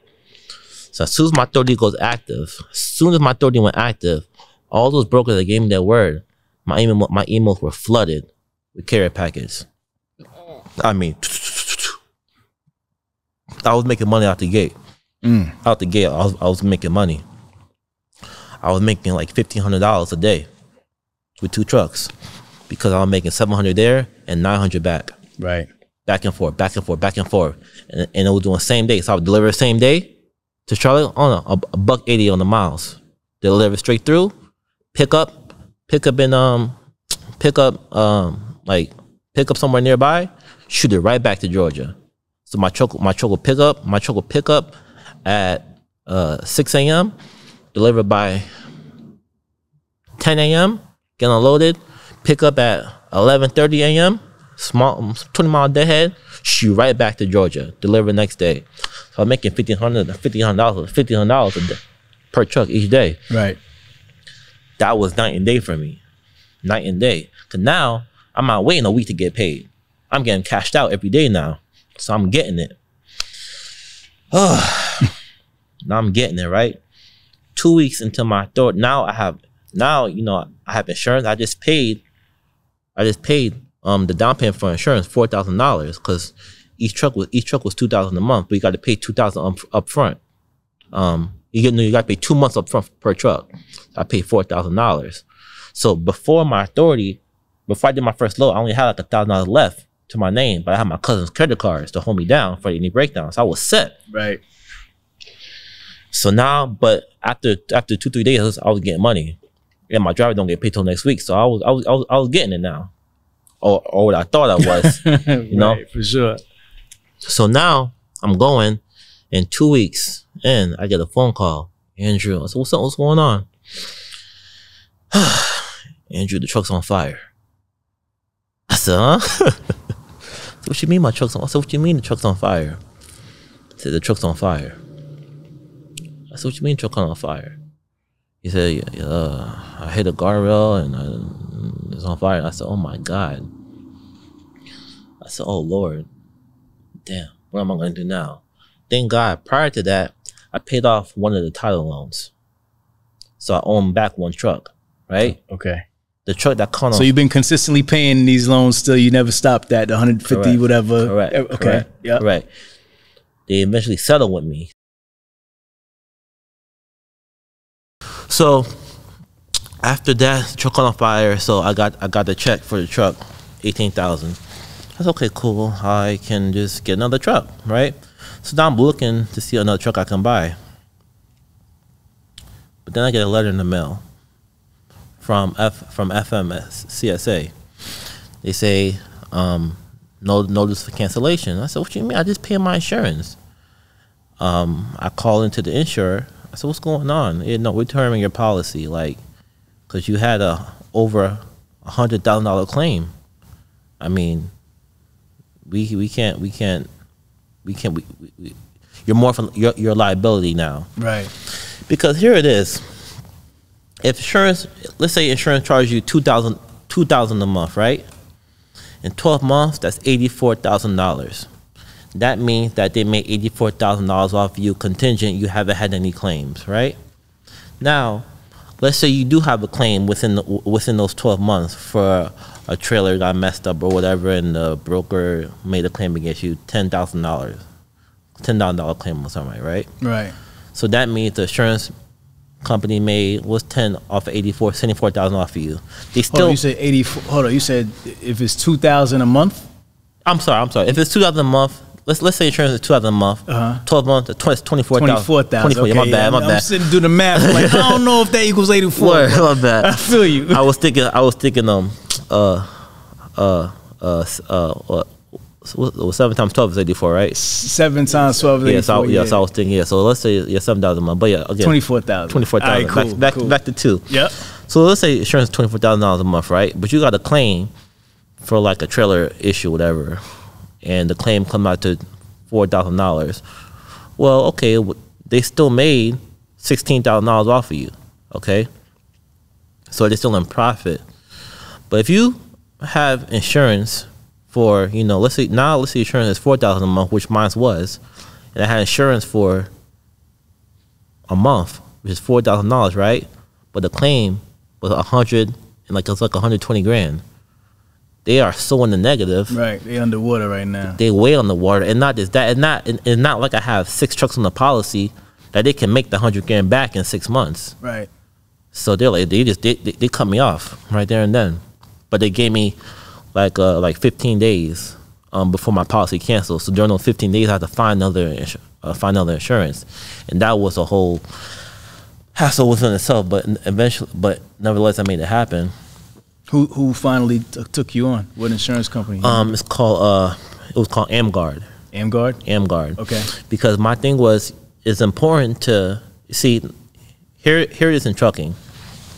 Yes, you need to have $750,000 minimum liability, right? But now, if you have 750 grand liability, you can't work with the top-notch brokers because most of them require $1 million. Right. But having $1 million requires a higher premium. So I had to find an insurance company that also was a grade A, because now you can have $1 million policy, but you can have a grade C level insurance company. Broker's not going to work with you, so everything has to balance. So you can have $1 million liability, but you could be working with a mom and pop insurance company that these brokers aren't going to work with you. Right. Or you can have a grade A insurance company but have $750,000 liability and can't get the best lows. Coverage, right. So now you gotta find a grade A insurance company and also have at least $1 million liability, so it puts you in the best position to maximize your profit potential. So that's what I had to do. So I got a grade A insurance, put $1 million liability, found another policy, put another down payment. Luckily I had the money from the 18 grand, used some of the money to put towards my down payment to reinstate another policy. So when the other policy canceled, I was already in effect with another policy. So there was no lapse in my coverage. But now I'm down to 1 truck. So now I got to figure out, okay, I got 1 truck, 1 driver. I need to make some more money. Right. Because now I don't have enough money left to buy another truck. So I'm like, okay, what are you gonna do? Like now I'm surviving off of 1 truck, but I'm getting money every day from my factoring company. And to those who may not be aware, a factoring company is very important in trucking. And cash flow is important. You got to have cash on hand. You got to, because if you don't have cash on hand, you leave yourself no margin of error for breakdowns or just miscellaneous stuff. Okay. It's important to find a factoring company that has a long-standing history, okay, of being established. Another thing is important to find a good factoring company that don't cap you, because there's some factoring companies that will cap you per broker. They'll cap you at $10,000 per broker. They'll only factor up to $10,000 per broker until they receive payment from that broker, and then your credit line is reestablished. So let's say you have a broker who has a $10,000 limit that your factoring company will factor, and you do 2-3 loads with them for $3,000 a pop. Right, That's $9,000. Now you got $1,000 left. Yeah. Until they pay down that invoice, Right. but broker don't pay for 30 days. Right. So that's one thing I looked for in finding a factoring company that won't max me out, that won't cap me per broker. So I found a factoring company that had a long standing that's been established since 1995, and they don't cap me. They'll factor me up. As long as I book loads with brokers who are credible, have good payday history, I can run it up with them. Right. So that was very crucial. That's something, and that was something I looked into before I got started. Because some people just go to any and every factoring company, but it's very important to find out, because that factoring company, now you gave them power of attorney to collect all your receivables.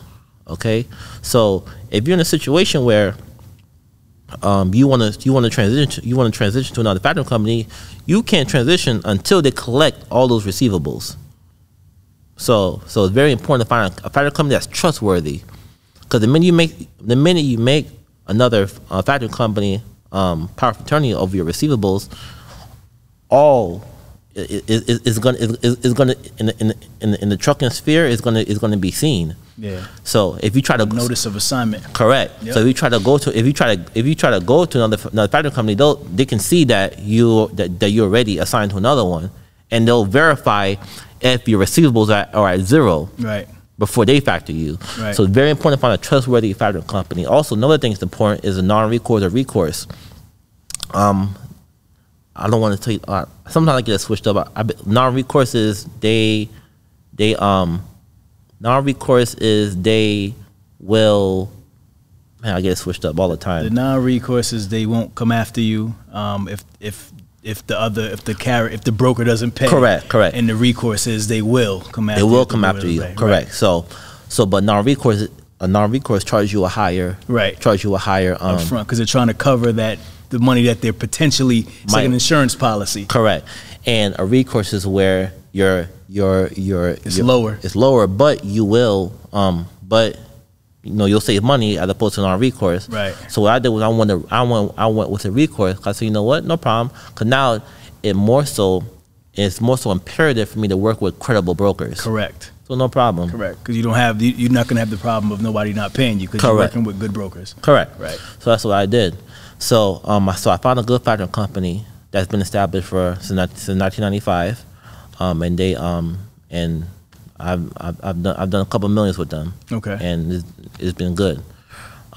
But there's something I did learn the hard way. So, and I'm gonna address that, but I'm going to explain to you the rest.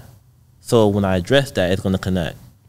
Now, when I was I was in a situation where I had to figure out how I'm going to get more money. Because now I only have one truck running.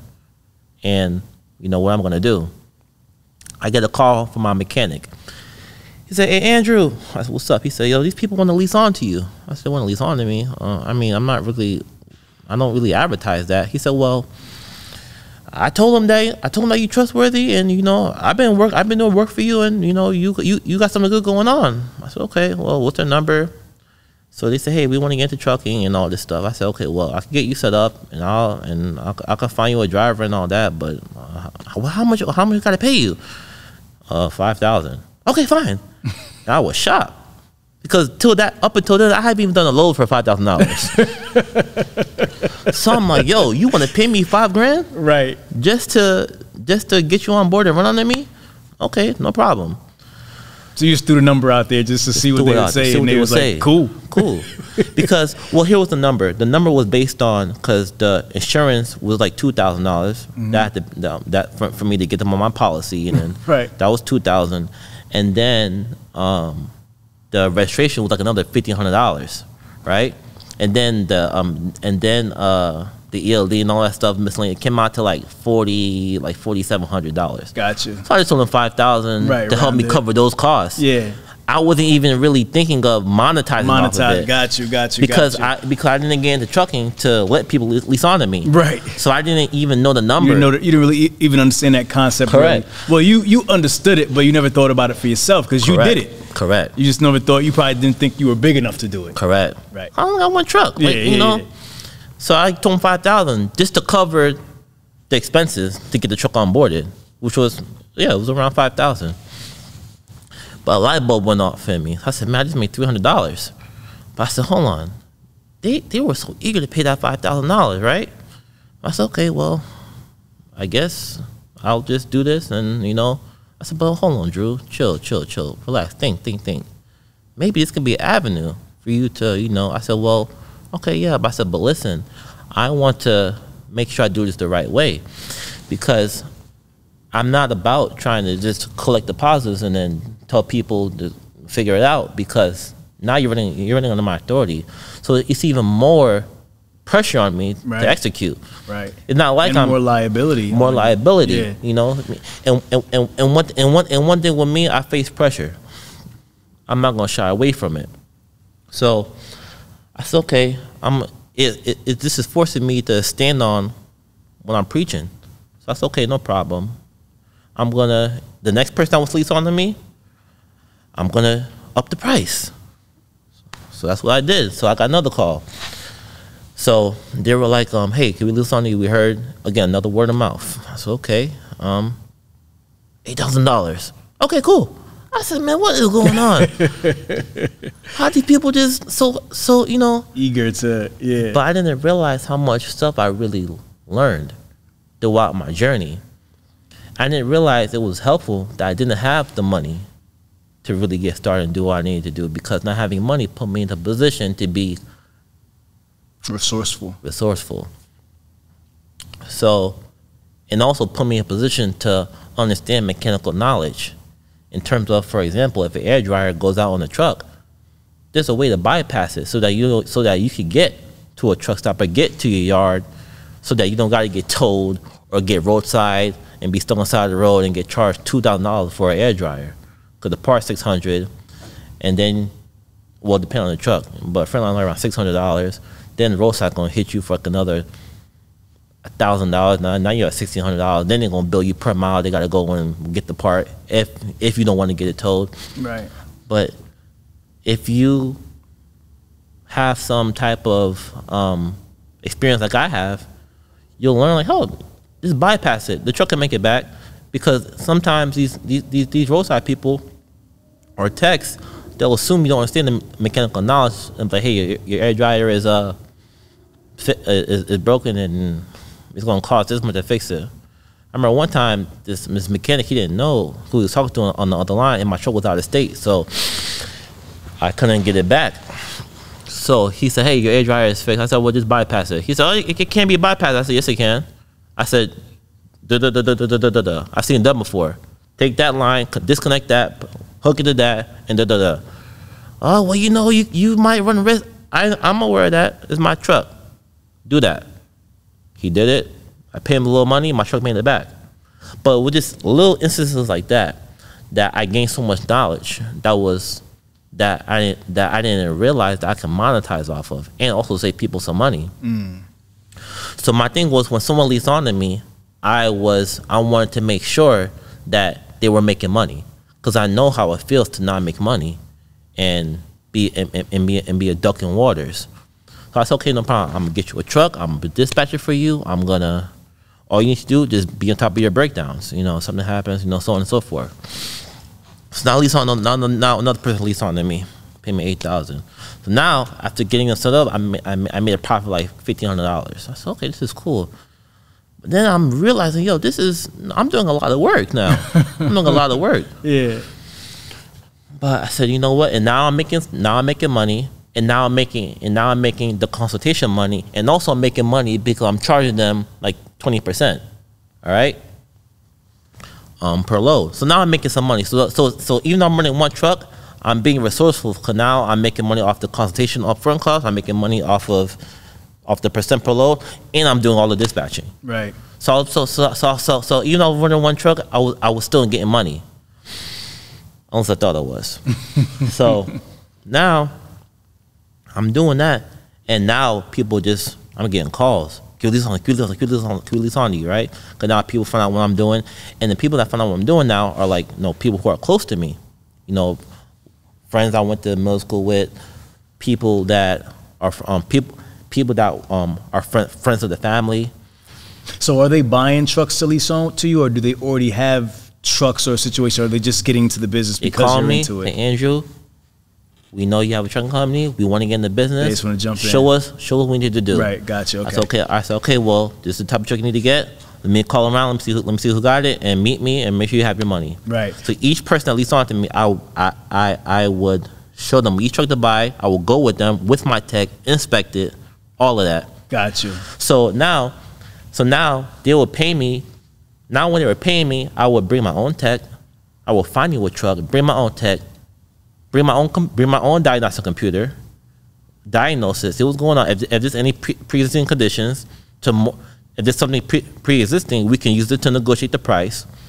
I would get the truck back to my yard. I would hire them a driver. I would hire drivers. I would use Indeed.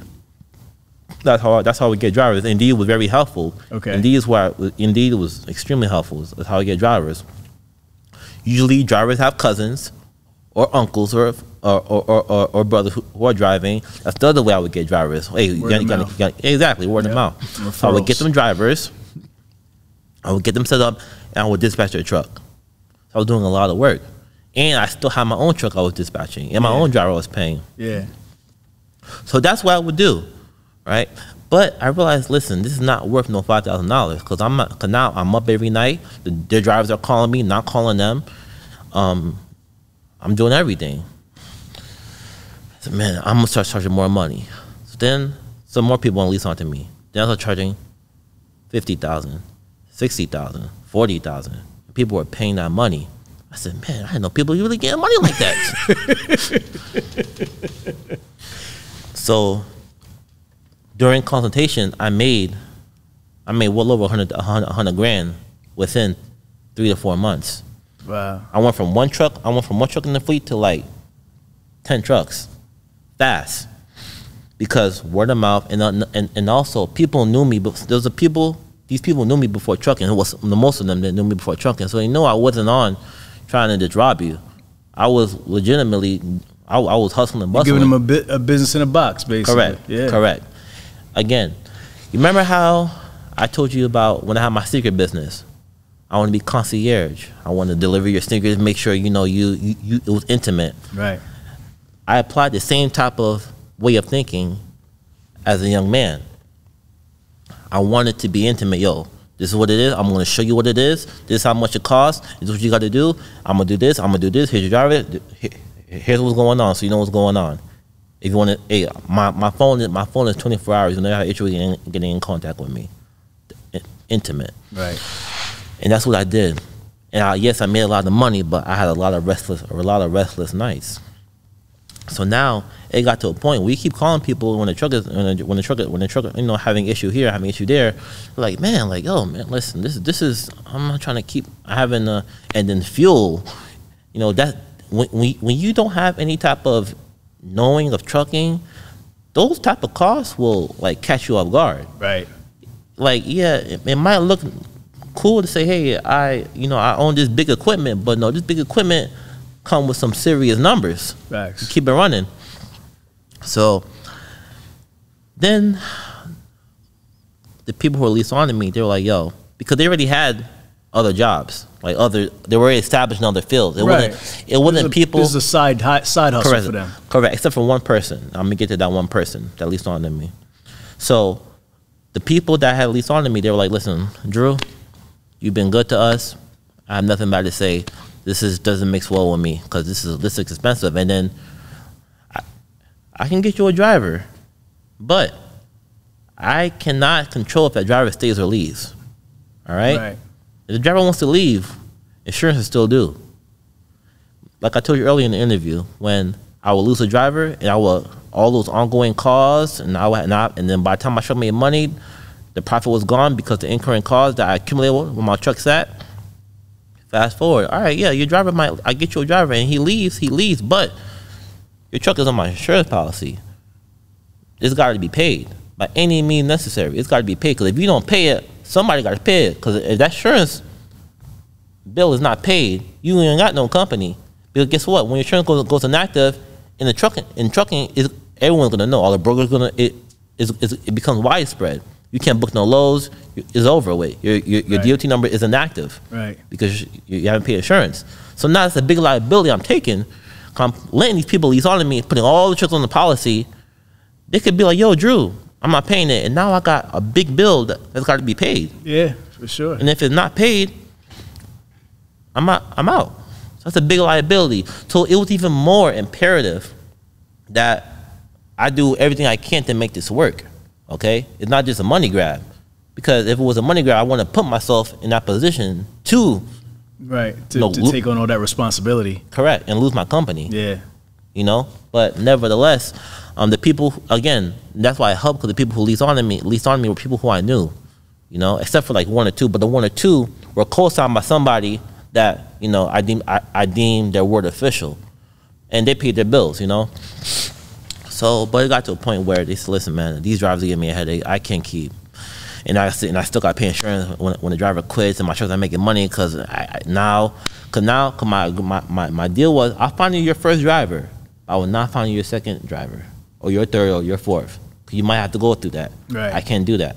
I'll find you your first one, but not your second one. And some people didn't have the persistence or just the drive, because they were already getting money somewhere else. Listen, Drew. Listen, man. How much you need for this truck, man?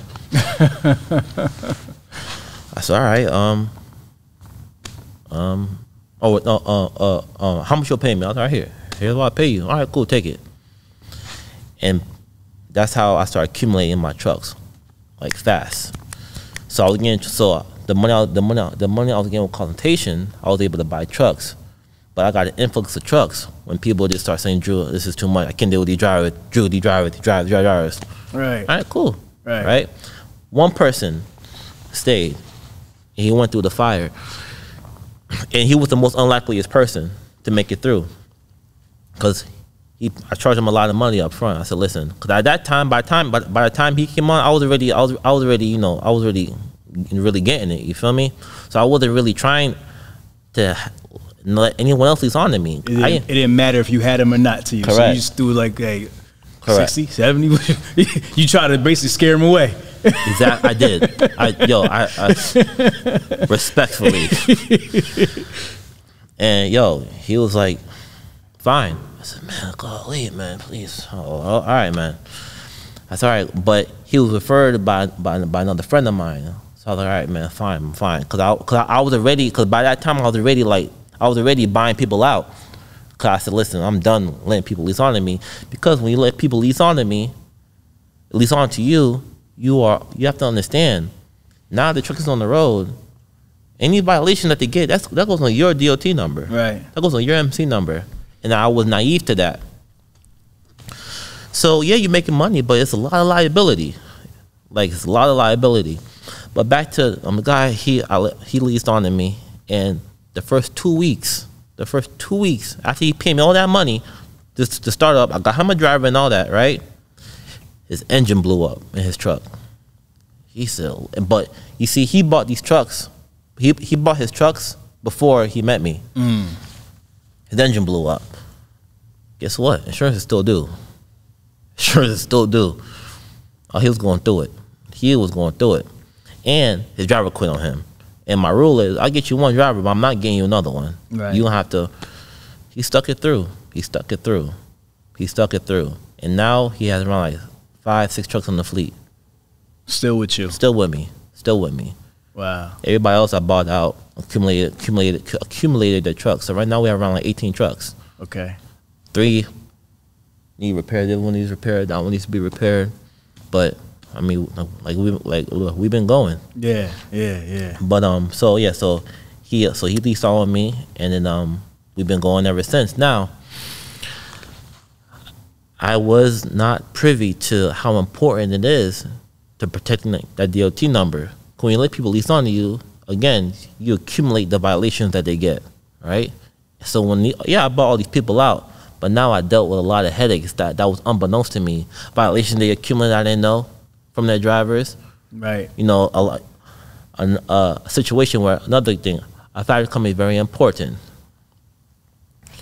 So a lot of people that leased onto me, I had a lady handling all the paperwork for me, right? And she was also helping me with dispatch, right? Guess who that lady was? Was it the same lady from back in the day? The lady in the Philippines. Philippines? She left, the COVID hit. Okay. The boss laid off all the women. Oh, wow. I get a call one day on WhatsApp. Andrew, you think, do you have a trucking company? I'm like, how's everything going? I said, I have a trucking company. She said, do you think you can, the owner laid us off, and me and my family we're living in this some type of distressed area. Yeah. I said, okay. I said, well, funny you hit me. I do have a truck company right now, and we've been running. I said, I'll give you a job. So what I did was, I bought her an apartment. I bought her a laptop. I wired all her money, all the money, and I wired all the money she needed to the Philippines. I said, just send me everything so I could, I signed her lease for her apartment and all that. Got her a place and all that, and she started managing the company for me, dispatching those operators and all that stuff. So it was a big help. Right. So that same lady came all back around. Full circle. Crazy. Correct. Crazy. So now, these people, I done bought, most of their trucks, right? I bought them a lot except for the guy who's still with me, right? Now I have all these trucks, and I'm like, okay. Now, when you start to have a lot of trucks, you don't want to be dispatching all day. Like, you don't. And it got to a point where she was dispatching, but she wasn't keeping up with the paperwork, or she would submit wrong paperwork. And this was unbeknownst to me, because now I accumulated a warehouse during this time that I'm trying to build up. So I'm investing a lot of money to building up this warehouse, right? And now I have a warehouse, I have a yard at this point, I have a fleet of trucks. Now my warehouse bill, I'm paying $10,000 a month. Right. I'm paying $10,000 a month in my warehouse bill. My insurance is expensive, right? But things are paying for itself because my trucks are running. So I'm not focused on the paperwork, and she's handling all of that. And like I said, I was looking for a factoring company that didn't cap my brokers. It could be a blessing and a curse if you don't know what you're doing, or you don't have the right people in place handling certain departments. She said, Andrew, we got a problem. What you mean we got a problem? Oh, I think I made a mistake. That's what you mean I made a mistake. Before she could get her words out, I get a call from my factoring company. Andrew, we might have to stop factoring you. I said, huh? Wait, whoa. What you mean? Mind you, I'm dumping a lot of money into my shop. Right. I got a shop I'm trying to build up. The shop has no bathrooms, no infrastructure. I'm trying to build it up. So I'm dumping a lot of money into it. So I'm not even splurging on stuff. Like I told you, in trading, I didn't realize I made $100,000 until after the fact. That when I went through my deposits, I said, man, that's how much I accumulated. I didn't realize how much money I accumulated. I was so much in emotion and spending money here and going here, how much money I really accumulated in trucking. When I looked down, it was like over $3 million. I said, dang, how the heck did that, like, what? I said, wow, thank you, Lord. But more money comes more problems. She said, Andrew, we got a problem. I said, what's going on? She said, before she could get her words out, the factoring company called me. I said, all right, what's going on? She said, Andrew, we're going to have to stop factoring. We might have to stop factoring you. I said, hold on, what you mean by that? Because now, at this point, my receivables were high. Our receivables like around like $500,000 at the time. And I had around, my receivables was like $500,000, but I had around $300,000 in receipts. So like I had another $200,000 in pending receipts that needed to be acquired, right? So she was like, this broker that you've been working with,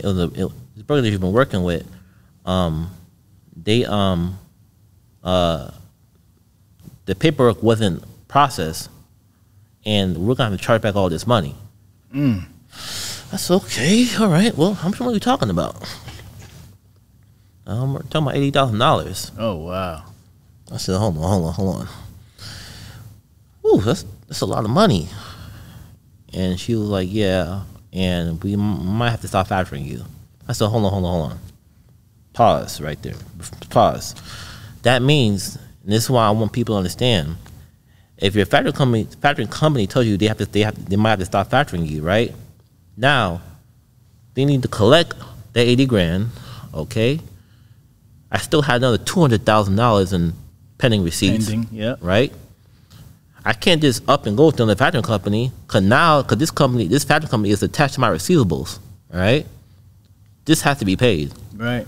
But how can these be paid if I can't run? If you don't want to factor me no more. Right. It's a tough situation to be in. And again, I'm coughing up a lot of money. I'm spending around almost 50 grand a month on expenses. At least 50 grand a month on expenses. So I'm like, shit, man. Like, oh Lord.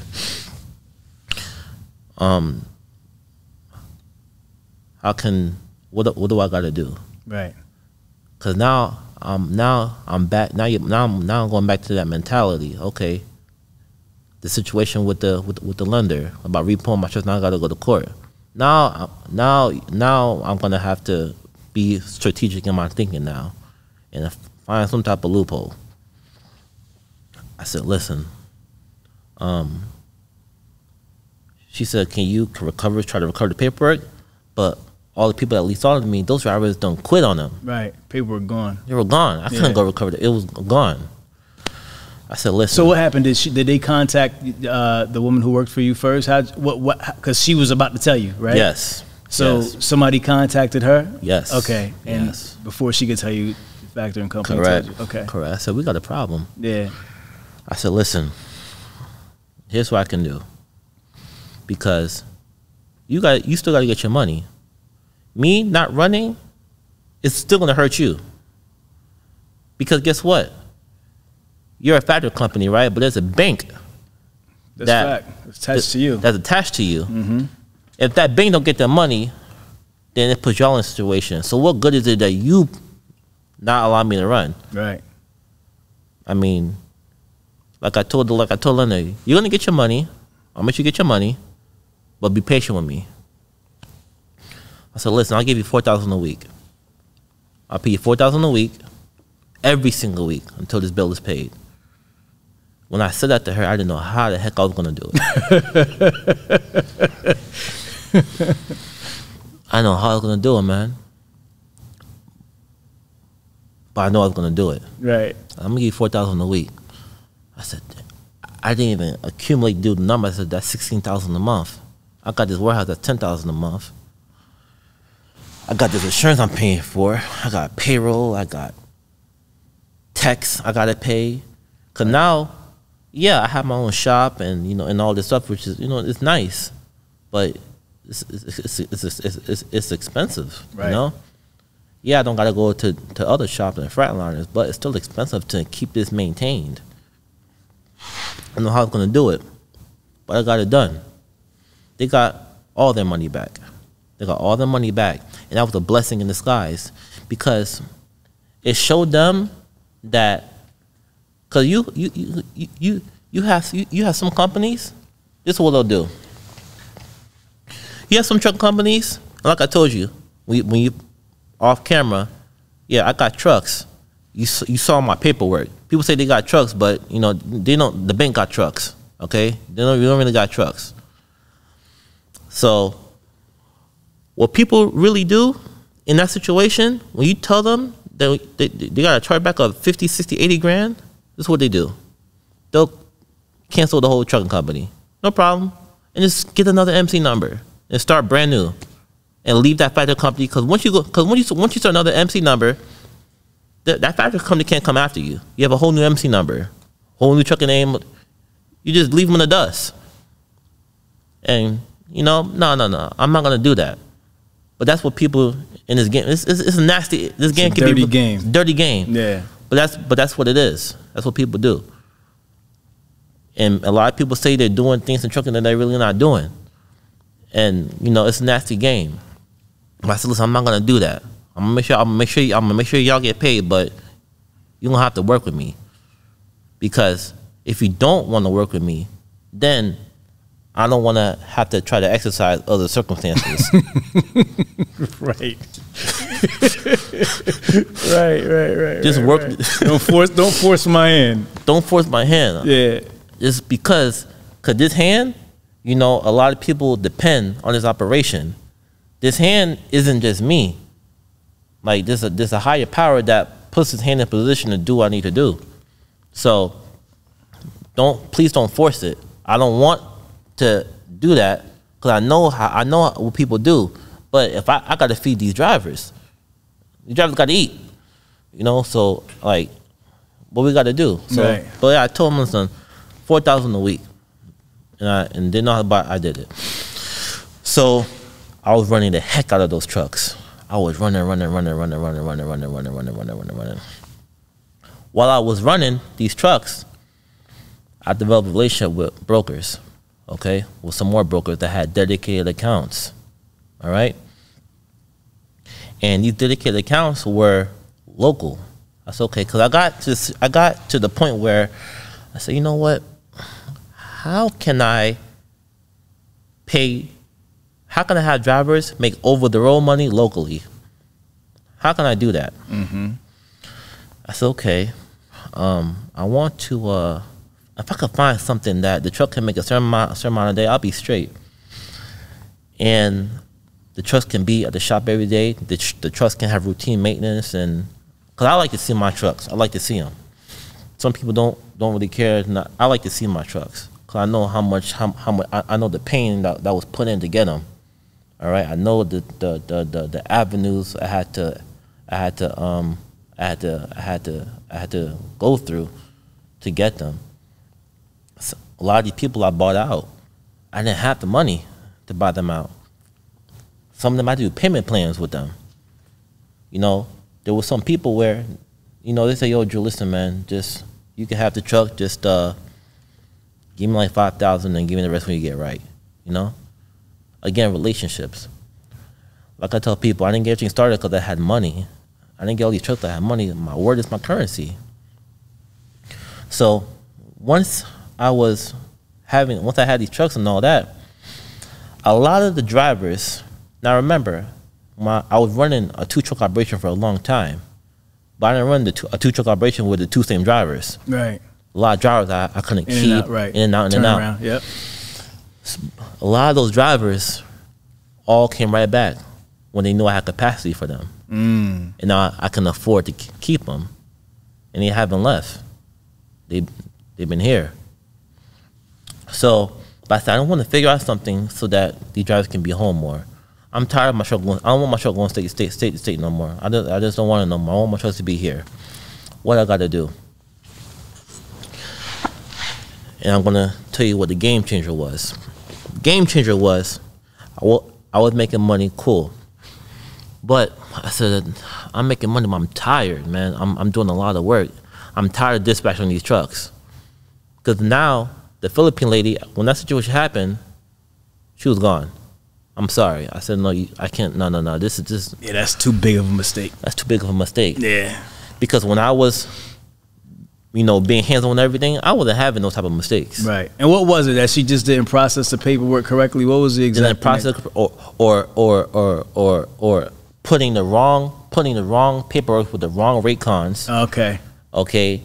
So they're seeing and they're like, this don't make no sense, so we can't pay this. The customer, yeah. And then you can't go back and recover those because it's gone, the actual original documents. Correct. Okay. And the factory company already done cashed me out the money. Facts. It's already in your pocket. It's already in my pocket and spent, you know? So now I'm like, okay. But after I get through that, I am trying to figure out a local, find out, can I get my truck local? Right. But to pay that bill on top of still maintain everything, again, I'm still building my shop. Right. I'm still building my shop. I'm still taking care of my mom. You know, I have a household I got to hold down. I got, also, by that time, my cousin made all his money back on those credit cards. I forgot to say that. He good. My cousin got a check. Was good. All right. My cousin got a check. Yeah. You know, so you with know, interest. No, man. Yeah, so he got his money back.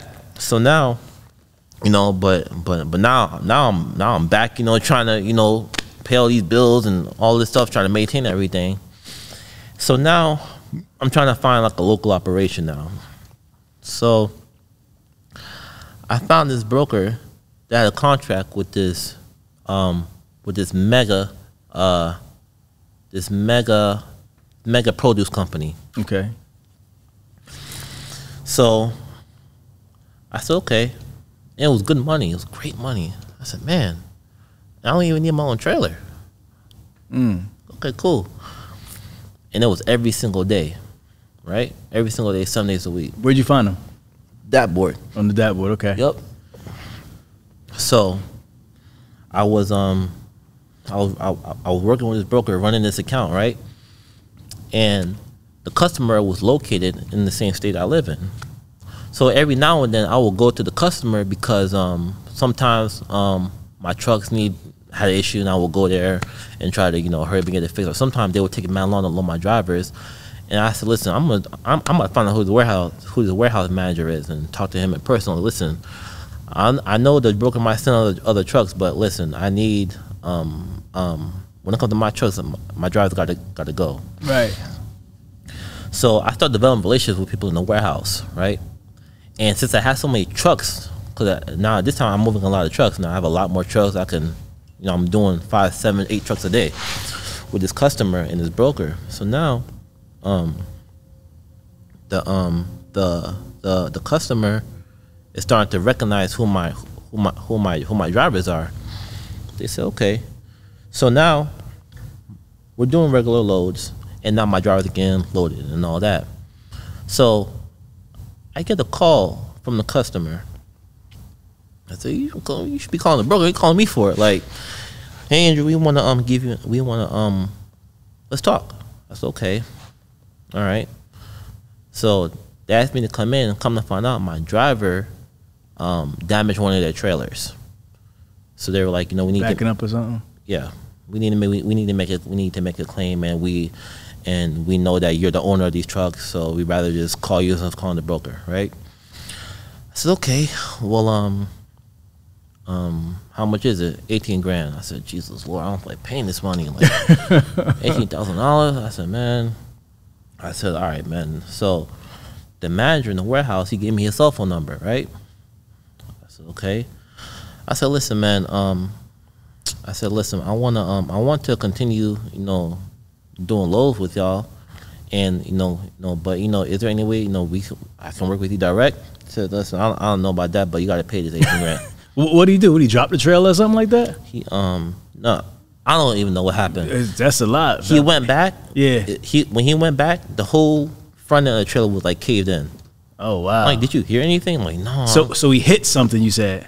I don't know what. Something crazy happened. Because that's like some structural damage. Like the whole trailer had to be totaled out. Because that's the whole trailer. Something collided. Yeah. Okay.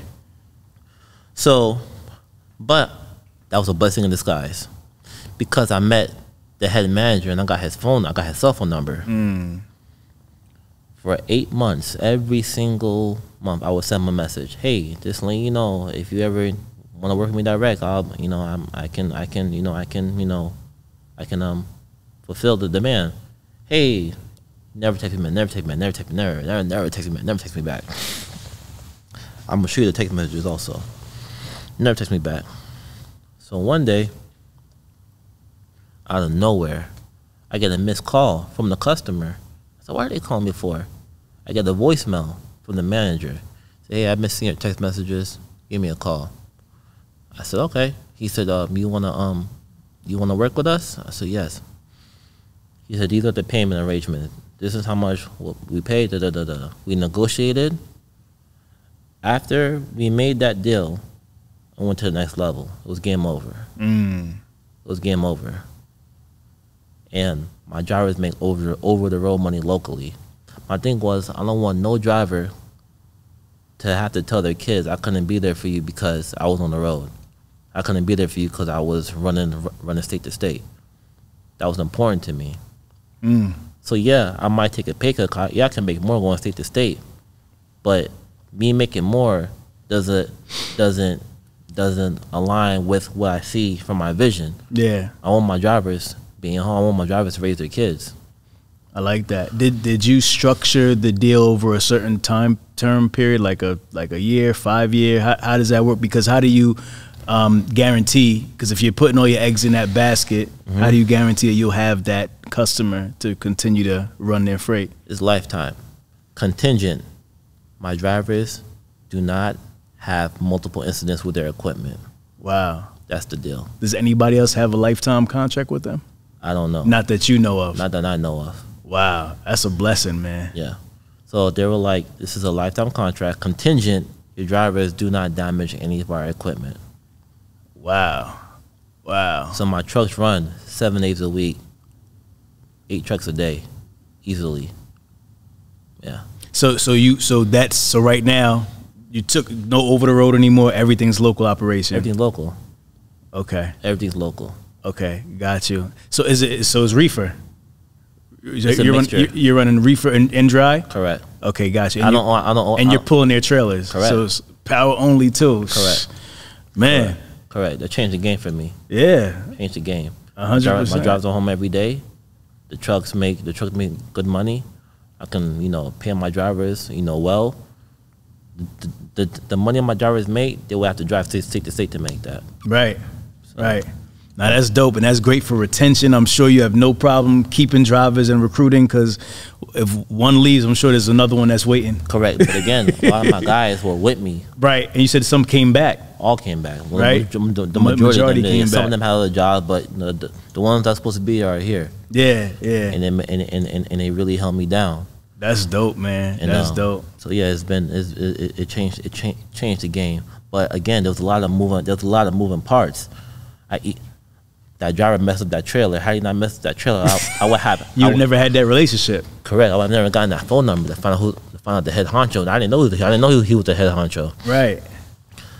That happened in the factoring company. Me having that big old chargeback was a blessing in disguise. Yeah, it hurt my pocket, but the fact that I paid that, right, it made them even more like, okay, like this company is trustworthy. Right. So my limit. Now they're going above and beyond for you. Oh man. Because they know you're gonna make it happen. Regardless. Either way. Yeah. If we got $1 million. So if you need another favor, they got you. If we got $1 million chargeback, it's gonna get paid. Yeah. It's gonna get paid. Yeah. So yeah. Wow, that's dope, man. So now to bring it kind of full circle, you said you operate about 18 trucks. Correct. All local, including the gentleman who's leased on to you. He's running local also with mixture. But his trucks never stay overnight. Okay. Rarely. Okay. If they stay overnight because the driver might be late or the delivery is a late appointment, but he only runs local or like Alabama and North Carolina. That's it. And who dispatches him? He does it. Oh, he does it for himself, just under you. Okay, got you. You guys have any trailers, or you just pull? We got because before the power only, I had to have. You had purchased your own trailers, but now you don't even have to really use them like that. Correct. Okay. So, okay. But hold on, let me see what this calling me. Yeah, do your thing. But so yeah. Yeah, I mean that's an amazing story, man. So many ups and downs, and all this in the span of 3 years. Yeah, 3 years. 3 years. 3 years. Started with one truck, now we run at 18. Correct. And we got a local operation. Correct. Paying the drivers as much as they can make over the road. Correct. And we got titles. Talk about that. We were talking earlier about the difference between the newer and the used trucks. Correct. Can you speak to that real quick, just so? Correct. People have the perspective. Hey, only buy new model trucks. I get it. They look pretty, and and they are quote unquote more reliable. I get the perspective, but I don't subscribe to it. Because I have new model trucks and I have older model trucks. I focus on Freightliners. It's called a Freightliner. They're made to pull freight. I focus on Freightliner Columbias. Reason being is that they had the Detroit 60 series engines. Those engines do not break down. They stopped manufacturing those engines because they weren't breaking down enough. The dealership wasn't making enough money. So they transitioned from Freightliner from Detroit 60 series to DD15s. So you see a lot of Cascadias that have the DD15s, and the older model Columbias have Detroit 60 series, right? But now guess what? The Detroit 60 series, they don't have all those sensors and computers and all that. The newer model DD15s and all that, they have all those sensors and all that. One little sensor could throw for a whole truck. But the older model truck, guess what? It's engine, transmission, clutch, differential, go. These newer model trucks, computers, this electrical unit, any little thing can throw it off, and it's expensive. Right. Okay. And I have both, so I'm not speaking from one perspective. I'm not being biased. I'm speaking from the aspect of looking at both avenues, meaning that these 60 series, these are the most reliable engines, in my perspective. I'll explain. You see, what they tell you is, they say, listen, you could get a glider kit truck. It sounds cool, right? Because it's so reliable. You know what a glider kit is? What is it? All a glider kit is taking a newer model truck that has a nice new body and taking a 60 series engine and putting it in it. And they call it a glider kit. Okay? That's what it is. Right. And they sell them for a lot of money, $80,000, $100,000, because they know what is the real value in that truck is the engine, right? But there's an 03 Columbia with the same engine for $18,000, $20,000, right? But they'll take the engine out of that truck and put it inside of 2018 and call it a glider kit and charge you $100,000 for it because it's gonna be reliable. Yeah, because of that engine. Right. That DD15, listen. Make sure you got some good deep pockets on you, because you're gonna spend that money. Yeah, I have DD15s. I got an International that got a Max Force in it, but I got a lot of Columbias. I got those newer model trucks when I didn't really know the game well. Okay, when I started learning the game, I started buying older model trucks, and primarily Freightliner Columbias that have 60 series engines. But there's different types of 60 series engines. You got 14 liters and you got 12.7s. 12.7s are better than 14 liters. Reason being is that when you need, because in the 12.7s, the 12.7s are old school. The 14 liter has the DPF system in it. Again, those older model trucks don't have that DPF system in it. Those 14 liters, some of them have that DPF system in it. So sometimes it's better to get a 60 series that's a 12.7 liter. Not the 14 liter, because now the 12.7 is even cheaper. The parts are even more cheaper. The 14 liter parts are cheaper. Are expensive. Are more expensive than 12.7, but 12.7 is cheaper and it's easier to get injectors rebuilt and all that. You can't get, some places don't rebuild injectors on 14 liters, but they rebuild 12.7 injectors, which are which tend to go out after time. I got an 03 Columbia. I got 1.8 million miles on it, right? Only thing I replaced on that truck is the oil pump, other than PMs. I got a DD15. I just had to replace a CPC 2 weeks ago for like $2,000. Little computer, it's a little computer unit behind the dash that went out. And thank God the driver was on the yard when it happened. Because what happened is when you hit the gas, the truck got no power. It was a little box. That little box cost $2,000. Right. But luckily, the model for that truck, the CBC was in stock. I have a friend who had a newer model Cascadia than I do, who had the same issue. He's still waiting on the part for the last 5 months. Got you. He waited so long. He said, "I can't wait no more." He went and paid someone $5,000 for a little box. So I said to say, yeah, I I prefer older model trucks. Columbia's with a 60 series, that's a 12.7 liter. Those are money makers. Now, do I have an Internationals? Yeah, I have one, but I got a deal on it though. I didn't buy it I got a deal on it, and it fits my purpose. I'm not buying that truck to go state to state. Right. I'm buying it for local. My Columbias I accumulated, those were for state to state. Right. That's, they're reliable. But now since I'm running a local operation, I'm getting so much life out of them. And again, they're reliable. Now, I have DD15s, and I have Cascades that got DD15s and all that.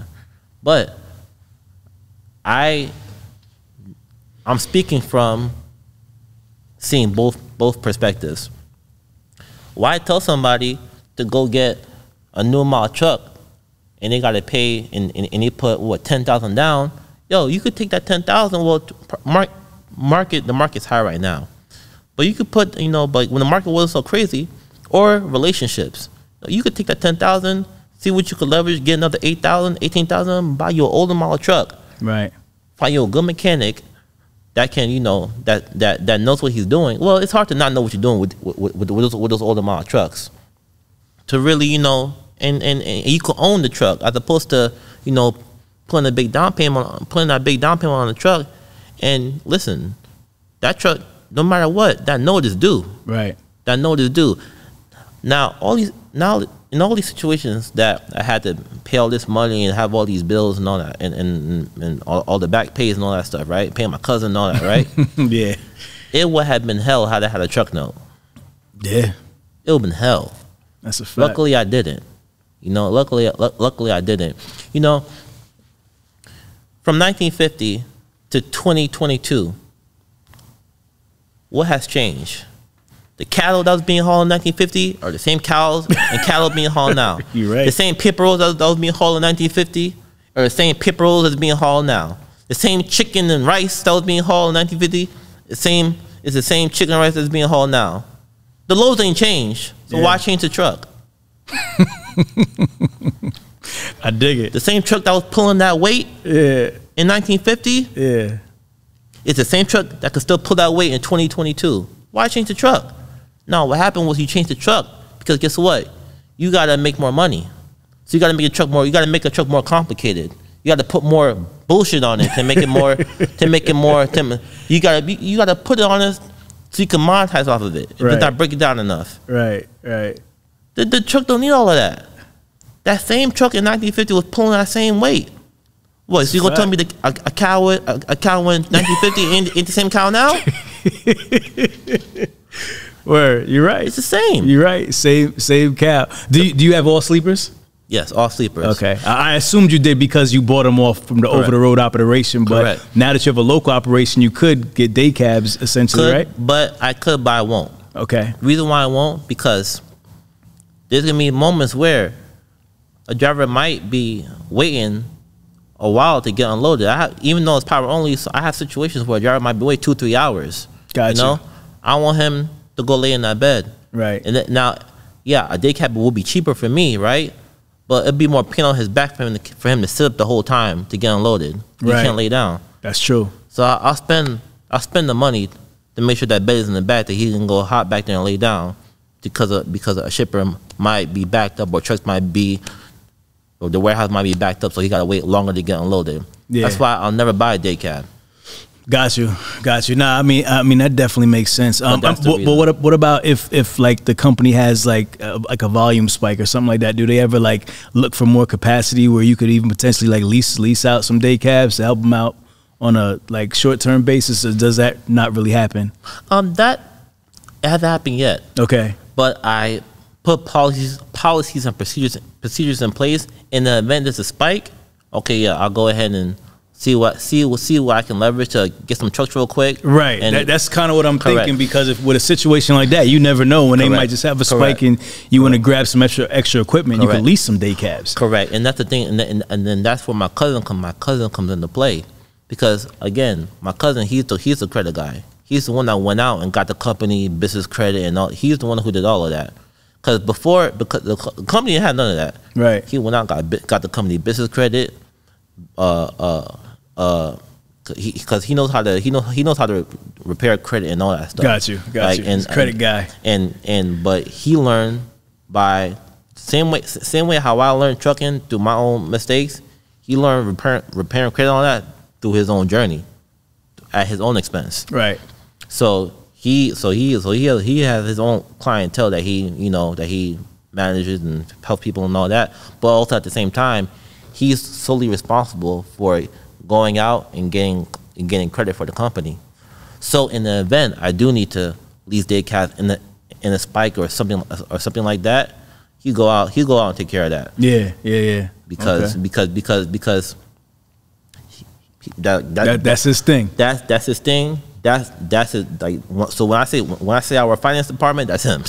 Got you. That's him. So okay. So yeah. So in the event I need, there's a spike, I need trucks. Yeah. Because I need like 5-6 trucks. All right, Drew. Yeah. Give me a week, I'll get it done. No, I think I might just planted a seed right there, just put something out there. Oh. I mean, that's how big boys operate. The mega carriers. I mean, they're always tapped into a Ryder or a Penske to where they could always, lease equipment if they need it, and then they turn it right back in. Correct. You know what I mean? Yeah. It just makes sense. Yeah, bro. This is a crazy roller coaster of a story, man. Yeah. So where, I mean, you guys have grown phenomenally and very fast over the last 3 years. I mean, how much bigger do you want to grow this company, and do you want to, like, because you kind of found a diamond in the rough in that situation with the produce, right? Mm-hmm. So how do you grow? Do you feel like you have to keep grow with what they have for you, or are you looking at other opportunities to continue to grow the business? I'm looking at other opportunities to continue to grow the business, and also my goal is continue to grow my drivers, because I have a driver who used to drive for me. I forgot to include him. I have a driver who used to drive for me who has his own truck in the fleet now. Okay. His own truck in the fleet, and my goal is to drivers to be able to get their own trucks and go from company driver to fleet driver. I mean, go from company driver to an operator to fleet owner. Gotcha. And my drivers, and the thing that's different with me, I call myself a second chance company. All right, I'm minority owned. I'm 28, so a lot of my drivers are the same age as me, or some are younger than me, and I connect with my drivers in a non-traditional way. In terms of, my drivers know me. They never have issue with getting in contact with me, and I make sure that the company is a home away from home. I could save a lot of money. I don't have to build bathrooms and showers and all this stuff. No, I could have just find a yard, rent it. I mean, I could have found a yard, pay the monthly bill to have my trucks there, and just do that. Right. I didn't do all of this to just, to with no end goal, or without the bigger picture. No, I want it because I want when people come here, or my drivers come here, they know it's a home away from home. Right. They know that you're not a truck number. Like I have a driver named Chris. His last I won't say his last name, but let's say his last name is Z. Okay. I said, Chris, this is why I tell a lot of drivers. I said, listen, you're not a truck number. There's a bunch of Frontliners, but there's only one Chris Z. So it's important that my drivers know, like, you do matter, okay?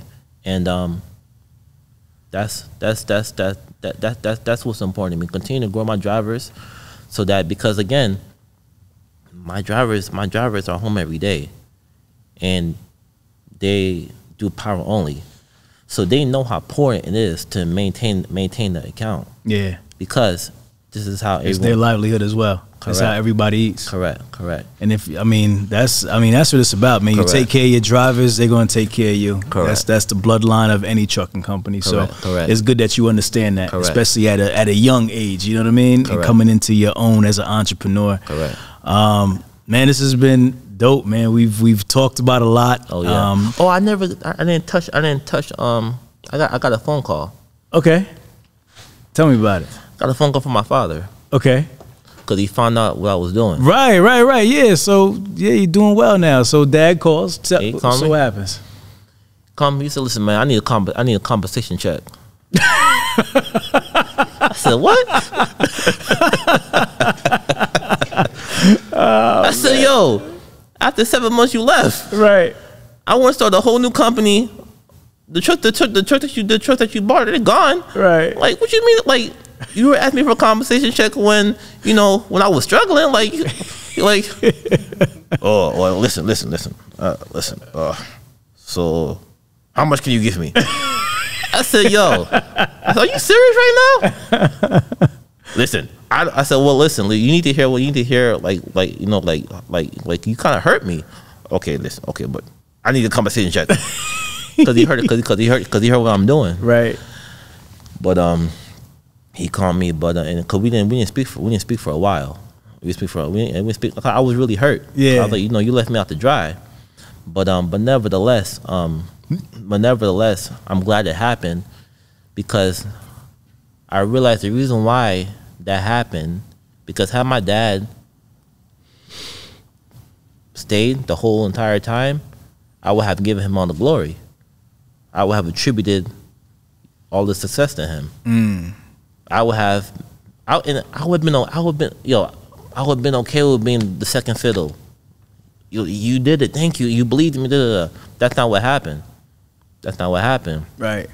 But that caused me to focus on my Lord because now he gets all the glory.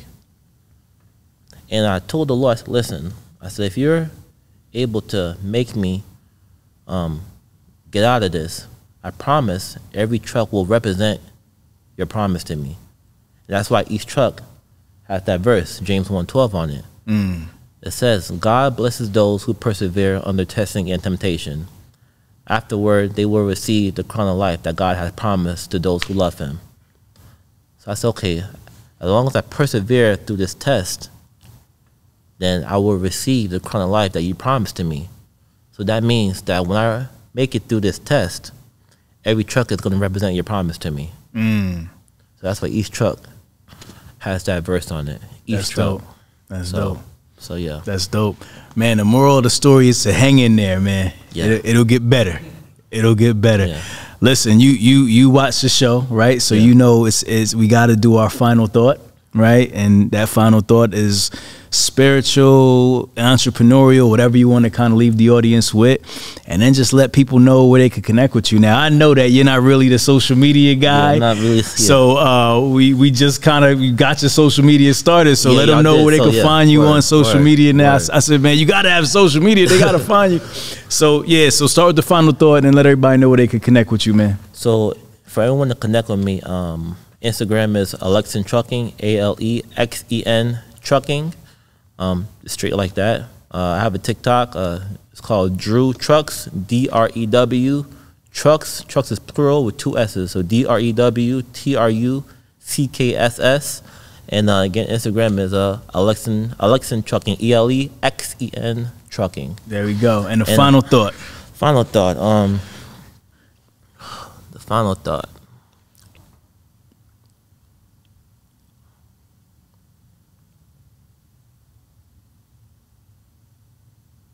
Believe in yourself, and I might come off kind of vulgar, but this is how I feel, and this is what I tell myself. I don't give a shit what no one says. I don't care what nobody says.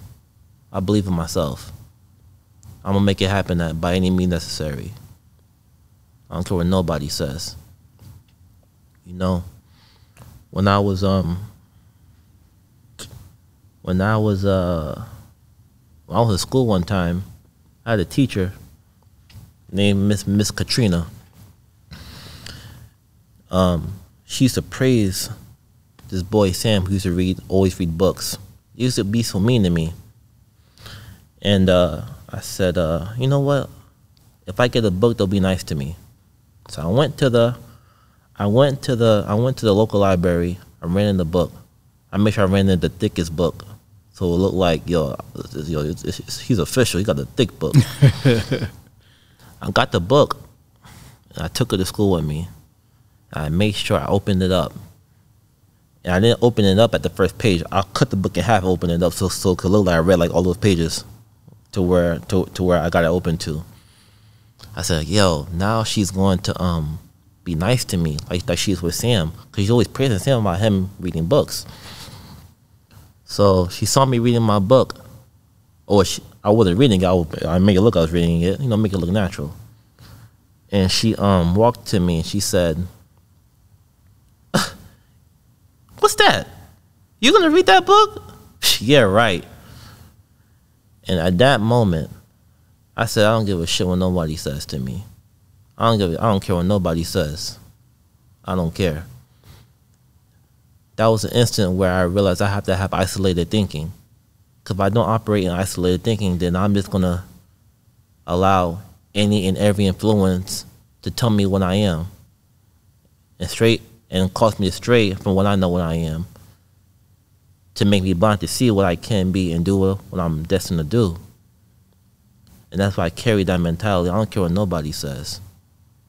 I don't give a damn what nobody says. I'm gonna make it happen by any means necessary. It's not just for me, because what I do and how I operate affects a lot of people. And that's how I operate. So that's my final thought. No doubt. If you can't respect that, your whole perspective is whack. Hustle fam, you know what we do around this time. You see we done broke day in here. It done went from day to night, if y'all didn't realize that. Man, this has been a dope one. My brother, I appreciate you for sharing your story, being so transparent and just bringing us into your world, man. Hustle fam, if you smell something burning, it's only your desire. Myself, Drew, Alexan Trucking, we out. If you twisted, confused, or stuck about trucks, don't be dumb. This is the place to come. Truck and hustle. Let's go.